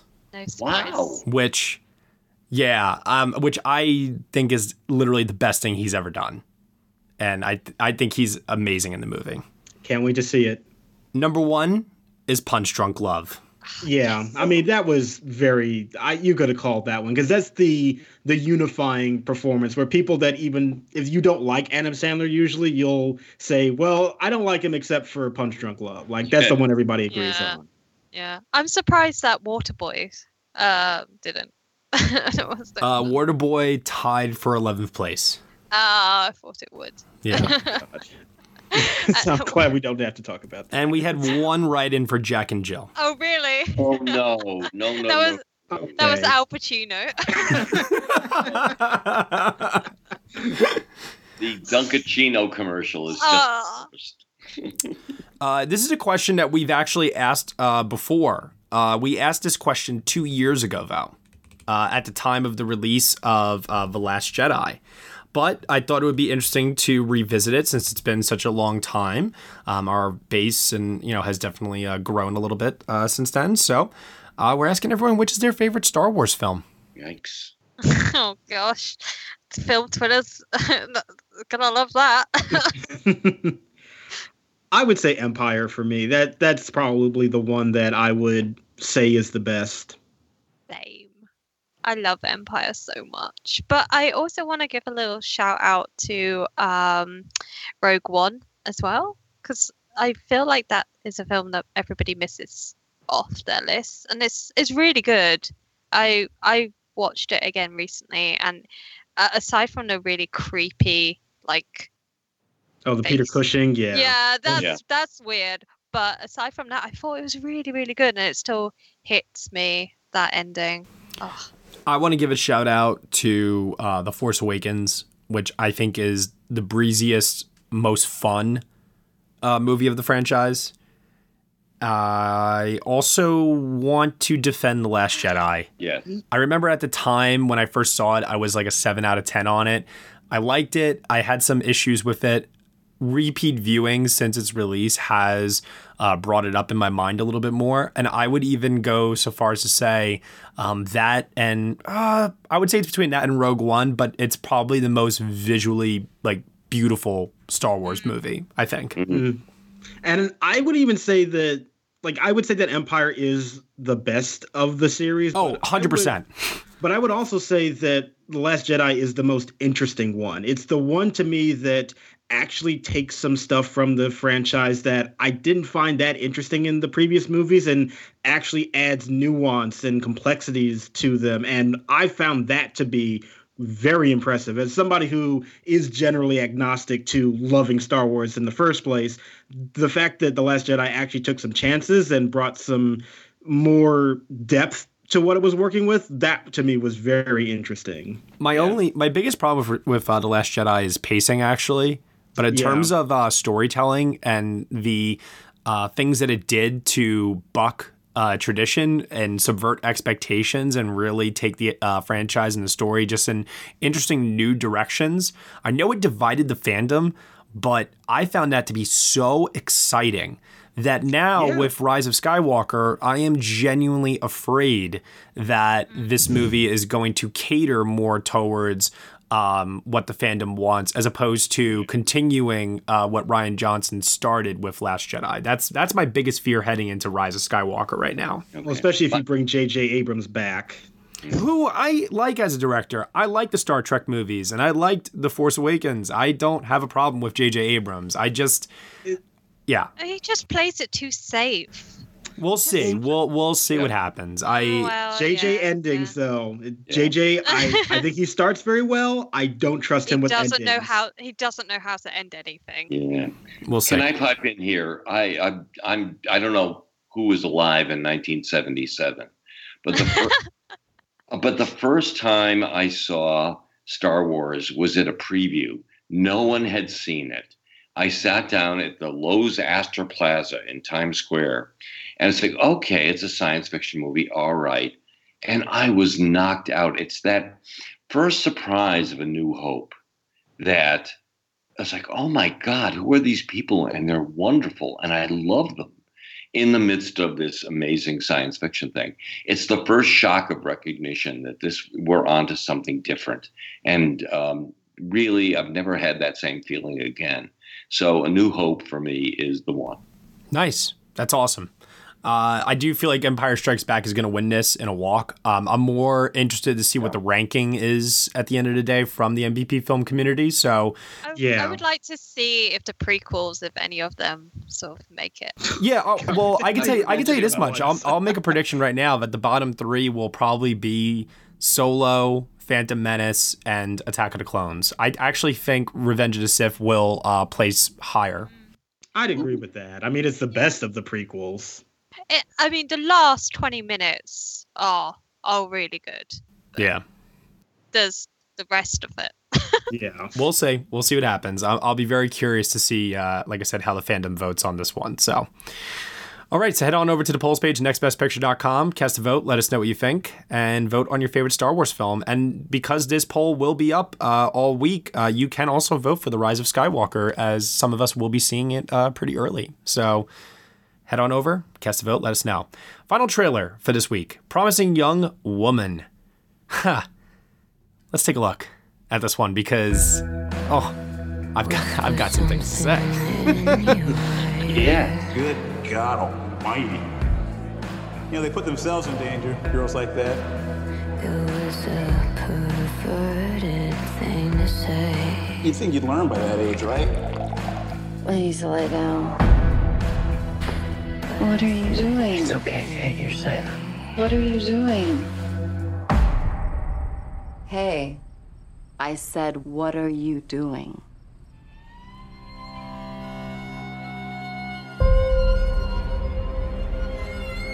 Every week, I go to a club. I act like I'm too drunk to stand. And every week, a nice guy comes over to see if I'm okay. You okay? You are so pretty. I am a nice guy. Are you? 1, 2, 3, 4. I thought we had a connection. Okay. How old am I? What are my hobbies? What's my name? Sorry, maybe that one's too hard. Cassandra? We were in class together at Forest. You would have been a great doctor. What happened? I left under unusual circumstances. You remember what happened, right? Why I dropped out. I'm not the only one who didn't believe it. We get accusations like this all the time. Who needs brains? They never did a girl any good. I'm so sorry I didn't go with her. You gotta let it go. What are you gonna do? I don't know. Why do you guys have to ruin everything? We were kids. If I hear that one more time, I have to give him the benefit of the doubt. I was hoping you'd feel differently by now. It's every guy's worst nightmare getting accused like that. Can you guess what every woman's worst nightmare is? I wanted to be a doctor my whole life. Lately, I've been feeling like I might want to get back into it. Oh my gosh.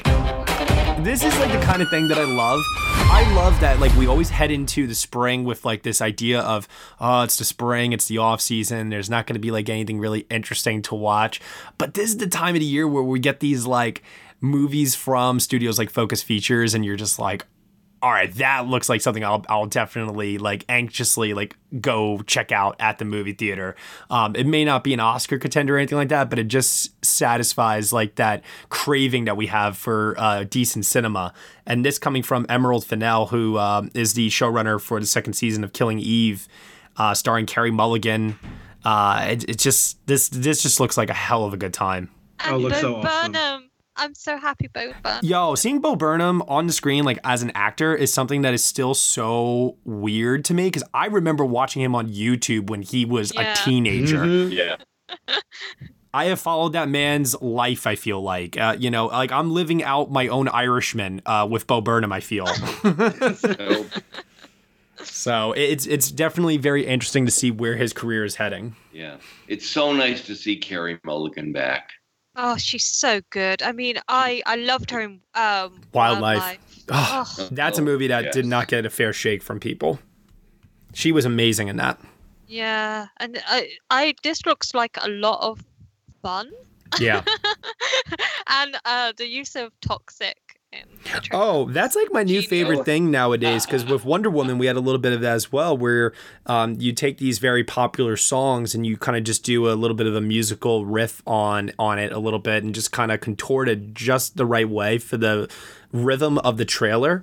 And that was so well done here with the violin strings. I loved it. Oh, excellent. Cannot wait for this movie. She looks like she's playing a very fascinating character that can offer us a great deal of depth. The question is this going to be like a campy movie like, say, Greta or Ma? Or is this going to offer some more complexity and depth? You know what I mean? You know what this reminds me of? Vox Lux. Oh, okay. Or like her smell. In sure, yeah. Like... I like these type of like women who aren't likable. I want more of this. These like scary women who are sort of complex and complicated and messy. I want more of this being shown on, because we have it on TV, you know, with Fleabag and everything. I want to have this more. I want this looks like the type of characters I'm interested in seeing, and we have it all the time with, you know, male actors, and let's have more of these unlikable women. And I would actually argue that we are getting stories about unlikable women a lot. Yeah, the problem is that they're not getting the push. Her Smell is a great example of this. I thought American Woman was another great example of this this year as well. And you know, this is not an unlikable character necessarily, but like a movie like Gloria Bell with Julianne Moore is another one that, you know, it kind of came and went. You know what I mean? So I'm these movies exist and they're definitely there, and there is an audience for them, especially. I just wish they got more of a spotlight put on them. I guess it comes down to, you know? Yeah, definitely. So very, very excited for this. I can't wait to check it out. It looks visually intoxicating, and it looks like it's, like I said, satisfying all the cravings I'll probably be feeling around that time of year when the Oscars are over. So. Alrighty, now to finish things off for this week, fan questions. Let's answer some questions from some people and let's get on out of here. Alrighty, first one from Kevin Jacobson. It seems like Renee Zellweger has become the default frontrunner in Best Actress, but I'm skeptical. Who do you think has the best chance of unseating her and why? I will admit, Kevin, I am skeptical as well. Yeah, I go back and forth like on a weekly basis as to whether or not to keep Renee Zellweger in my number one. And I go between her and Scarlett Johansson because she is in the movie that's going to be she's probably going to be in 2 Best Picture nominees, and she's got heat for both of those performances. But at the same time, I could see the season just giving all the industry prizes to Renee and that just being the end of it. So I don't know. I go back and forth a lot. I have not moved from Scarlett Johansson in my number one choice since I've seen Marriage Story, and I see absolutely no reason to move away from it. I'm going to go back to something I said a few weeks ago, which is if Renee Zellweger steamrolls Critics' Choice, Golden Globe, SAG, BAFTA, she wins all of them, she's going to win the Oscar even without a corresponding Best Picture nomination. Yeah. But if Scarlett Johansson wins something and upsets Renee somewhere with the corresponding Best Picture nomination, I think then that Scarlett Johansson is looking pretty damn good. I agree with that. I do think that Renee only wins the Oscar if she steamrolls. Yeah, I think so. I mean, because she doesn't have the backup. No, that's true. 2Ps on a Pod wants to know, why isn't Shia LaBeouf or Alma Harrell getting any recognition for Honey Boy during the season? And will the Oscars break that trend? It's like, if you don't kiss their ass, they act like you don't exist. Thoughts? Yeah, that's true. It's just a tiny movie at the end of the day, and I just don't think enough people are watching it, unfortunately. And man, Shia LaBeouf, he's so good. He does deserve a nomination, but people just aren't seeing the movie. Well, the thing is, I wanted to go see Honey Boy last week, and it's only being screened at one cinema here, and it was at 12 o'clock in the afternoon on a weekday. Yeah. What am I doing? Gonna have to call in sick at work? Well, no, I'm a good girl. I don't do that type of thing. But yeah, it's really frustrating. I want to see this movie and I want to go support it. Yeah. But it's just not being screened, and I think that's not helping it. I think there's also sadly a biasness against Shia LaBeouf that's gonna. Yeah. This could be the step. A step on the road to gaining goodwill back within the industry, but I think embracing him with an Oscar nomination was always a bit of a stretch. Yeah. Even though I really, really badly wanted to see it happen. And I agree, but I feel like it's one of those things where that is there until you see the movie and you see his performance. And I think it just becomes undeniable how great he is in the film. You just have to bring yourself to watch the movie first. I think he needs a follow-up. Yeah. And I think the follow-up, they'll embrace him. Yeah. Okay, next question. Isaiah Washington asks, are we underestimating Joe Pesci's performance on how well it will do during The Precursors because it's a subdued and subtle performance, even though he's getting arguably more critics' love compared to his co-star, who is without question showcasing the more showy performance? Like, are we underestimating him to win? Yeah, I want to just say for the record that I still maintain Joe Pesci is a critics thing. Yeah. Yeah. I think it's one of those things where we all love Joe Pesci. There's a nostalgia factor built into it here. He's in a movie that's widely seen that we all, for the most part, like. And we're voting for him because we just think that he is an OG and a badass and freaking awesome in the movie, which he is. But there is, I think, a bit of... I do think it's a bit niche, and I don't know if it's going to pay off when we get to the larger voting groups. Yeah, I don't think for him for the win, but there is something about this is a kind of final farewell, because I don't think he's going to do another film, and if he goes out on this high note, beautiful. But I think once the guilds go in, I think Pitt is going to be rolling along. I agree. And it's not like Brad Pitt's doing bad with the critics either. Like, he's got his own fair share of precursors. This one comes from John EW.2480. Hi, Matt and company. Loyal listener here. Love NBP. Under the old system of 10 nominations with 10 slots on the ballot, 2009 to 2010, which films would benefit in becoming a Best Picture nominee, whereas their chances are far less so with this current system? Well, hi, John, and thanks for being an NBP fan. We really appreciate it. I would say Bombshell will get in. JoJo is probably under the top 5. Oh, I would say The Farewell would have a good chance in a year of 10. Yeah. Yeah. Where I feel like under this current system, I think it's going to miss. Yeah. Maybe even Two Popes. It's another one. It's kind of a bubble contender, but if you had a guaranteed 10, there would be more reason for people to put it on their ballot. Mm. And what about Little Women? Yeah, Little Women would definitely be in the 10, I think. Rocket Man, maybe? I think Rocket Man is looking good for... I mean, let me tell you, if Rocket Man gets like a PGA nomination, we'll have to definitely like consider some stuff there, I think. But until then... Yeah.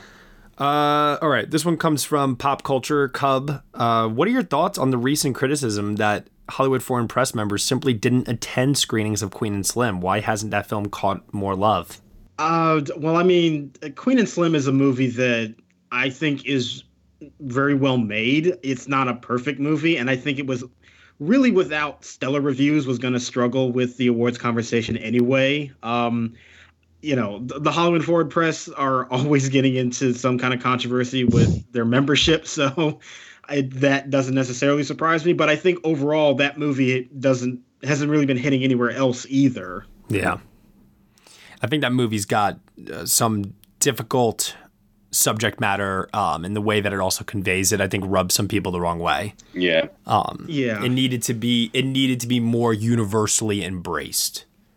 And it's not. It's a good conversation starter, and I think it's a very challenging and interesting film, and it's one I ultimately ended up enjoying in the end, but you need to have more widespread universal appeal, I think, in order to be in the Best Picture conversation at the end of the day.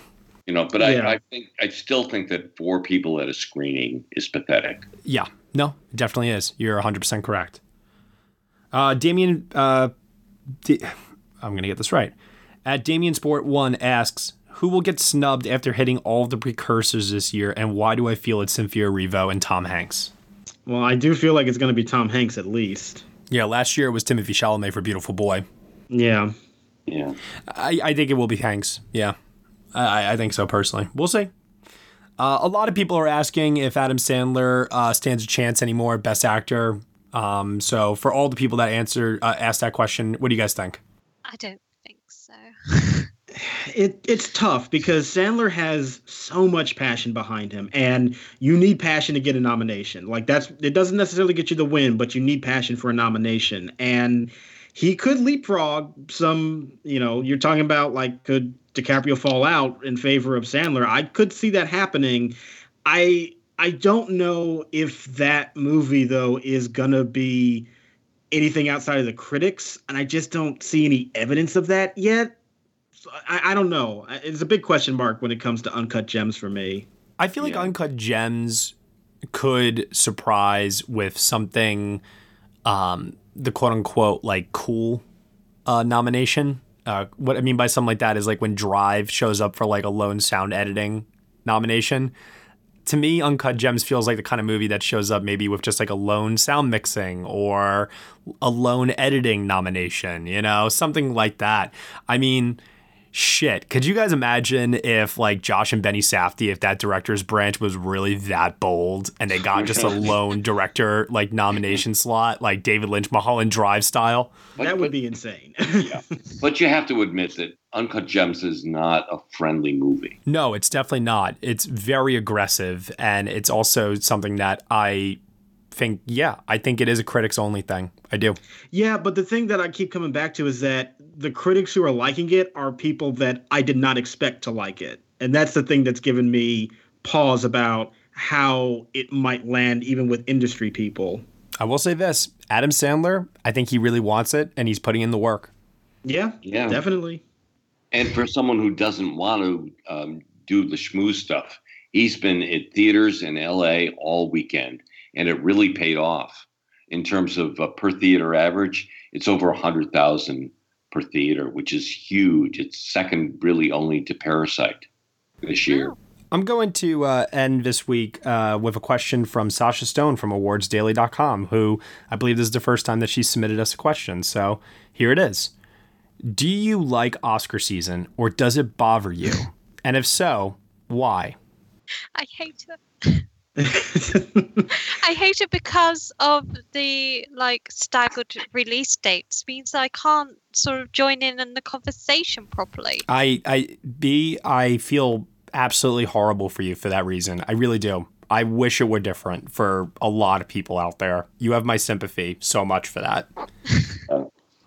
But this year it's exhausting, and I'm sure Sasha feels the same way. My God. This is just a tough year, and we'll get through it. Yeah, to me, every Oscar season is always going to be a mix of good and bad. Like, I do always love watching the Derby. I always find that to be very fun, and the conversations that I have with people is interesting, and I always seem to make new friends along the way. I always appreciate that. Yeah, there's some nastiness that comes out every year, and you kind of have to tolerate it. But I think overall, I do enjoy it because I do manage to find myself talking with people that I always enjoy talking with. And this is always when we get kind of excited about this relatively niche thing that we can get excited about that we don't get to talk about with too many other people. And I find a lot of value in that. And I always find that no matter what unpleasantness might come up with every season, it generally will get dwarfed by the good relationships that I make along the way, and I'll always appreciate that more than anything else. I echo everything that you just said, Josh. I feel the exact same way. Yes, there is a lot of nastiness that comes with it every year. Yes, your favorite movies don't get mentioned. You can even choose to embrace that reality and take the small wins wherever they come. You could choose to be in the words of Daniel Craig in Knives Out, a passive observer about the Oscar race. And I do think it is good on your mental health that way as a result. I know that I've made that decision and it's helped me tremendously. What I do take comfort in is I take comfort in, like you said, Josh, the new relationships that I form with people that I meet either online or at parties. I was just talking to Paul Walter Hauser the other day, and we were just talking about how, even though we're in different corners of the industry, we're both living our respective dreams of being a part of this industry. And, you know, how great is it that we can say that we get to go to events where we meet our heroes and we get free finger food? It doesn't get any better than that. You know? Yeah.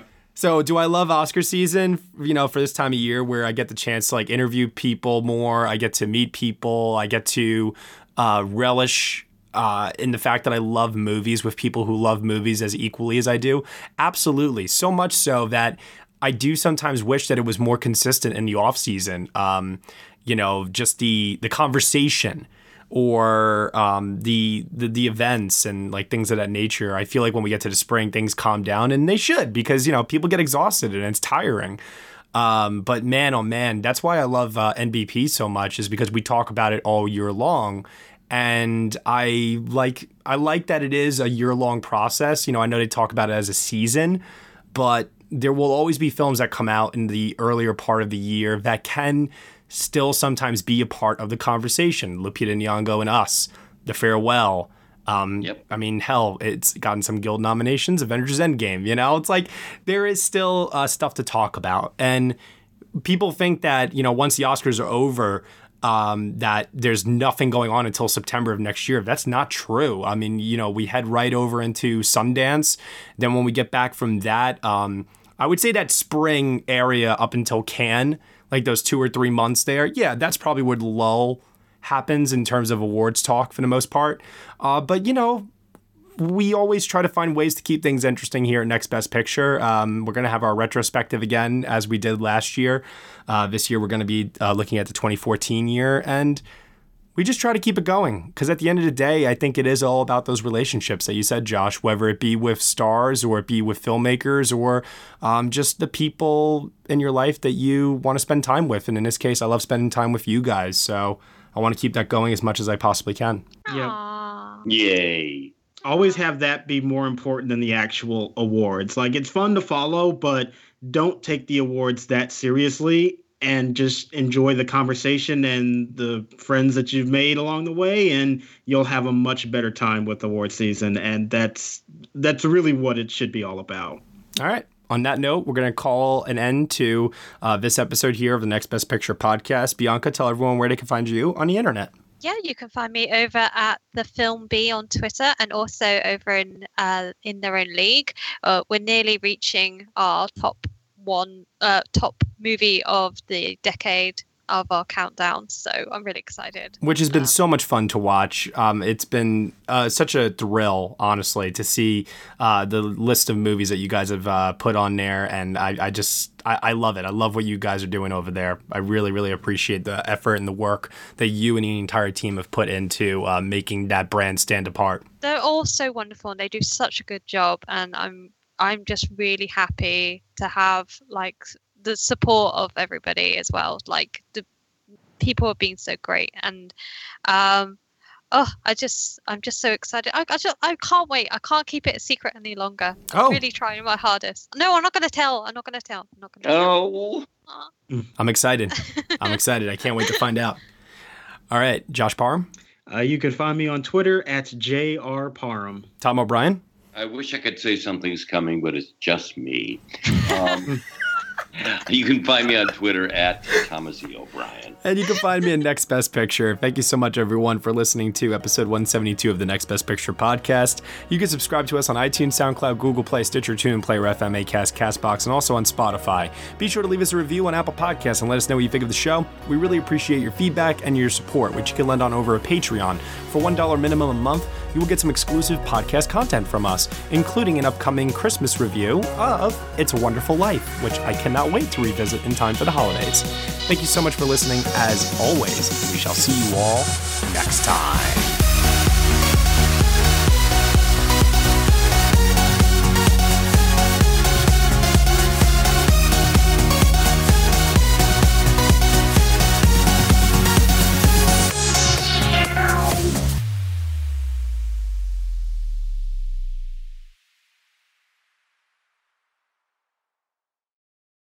Hello, it is Ryan, and we could all use an extra bright spot in our day, couldn't we? Just to make up for things like sitting in traffic, doing the dishes, counting your steps, all the mundane stuff. That is why I'm such a big fan of Chumba Casino. Chumba Casino has all your favorite social casino-style games that you can play for free anytime, anywhere with daily bonuses.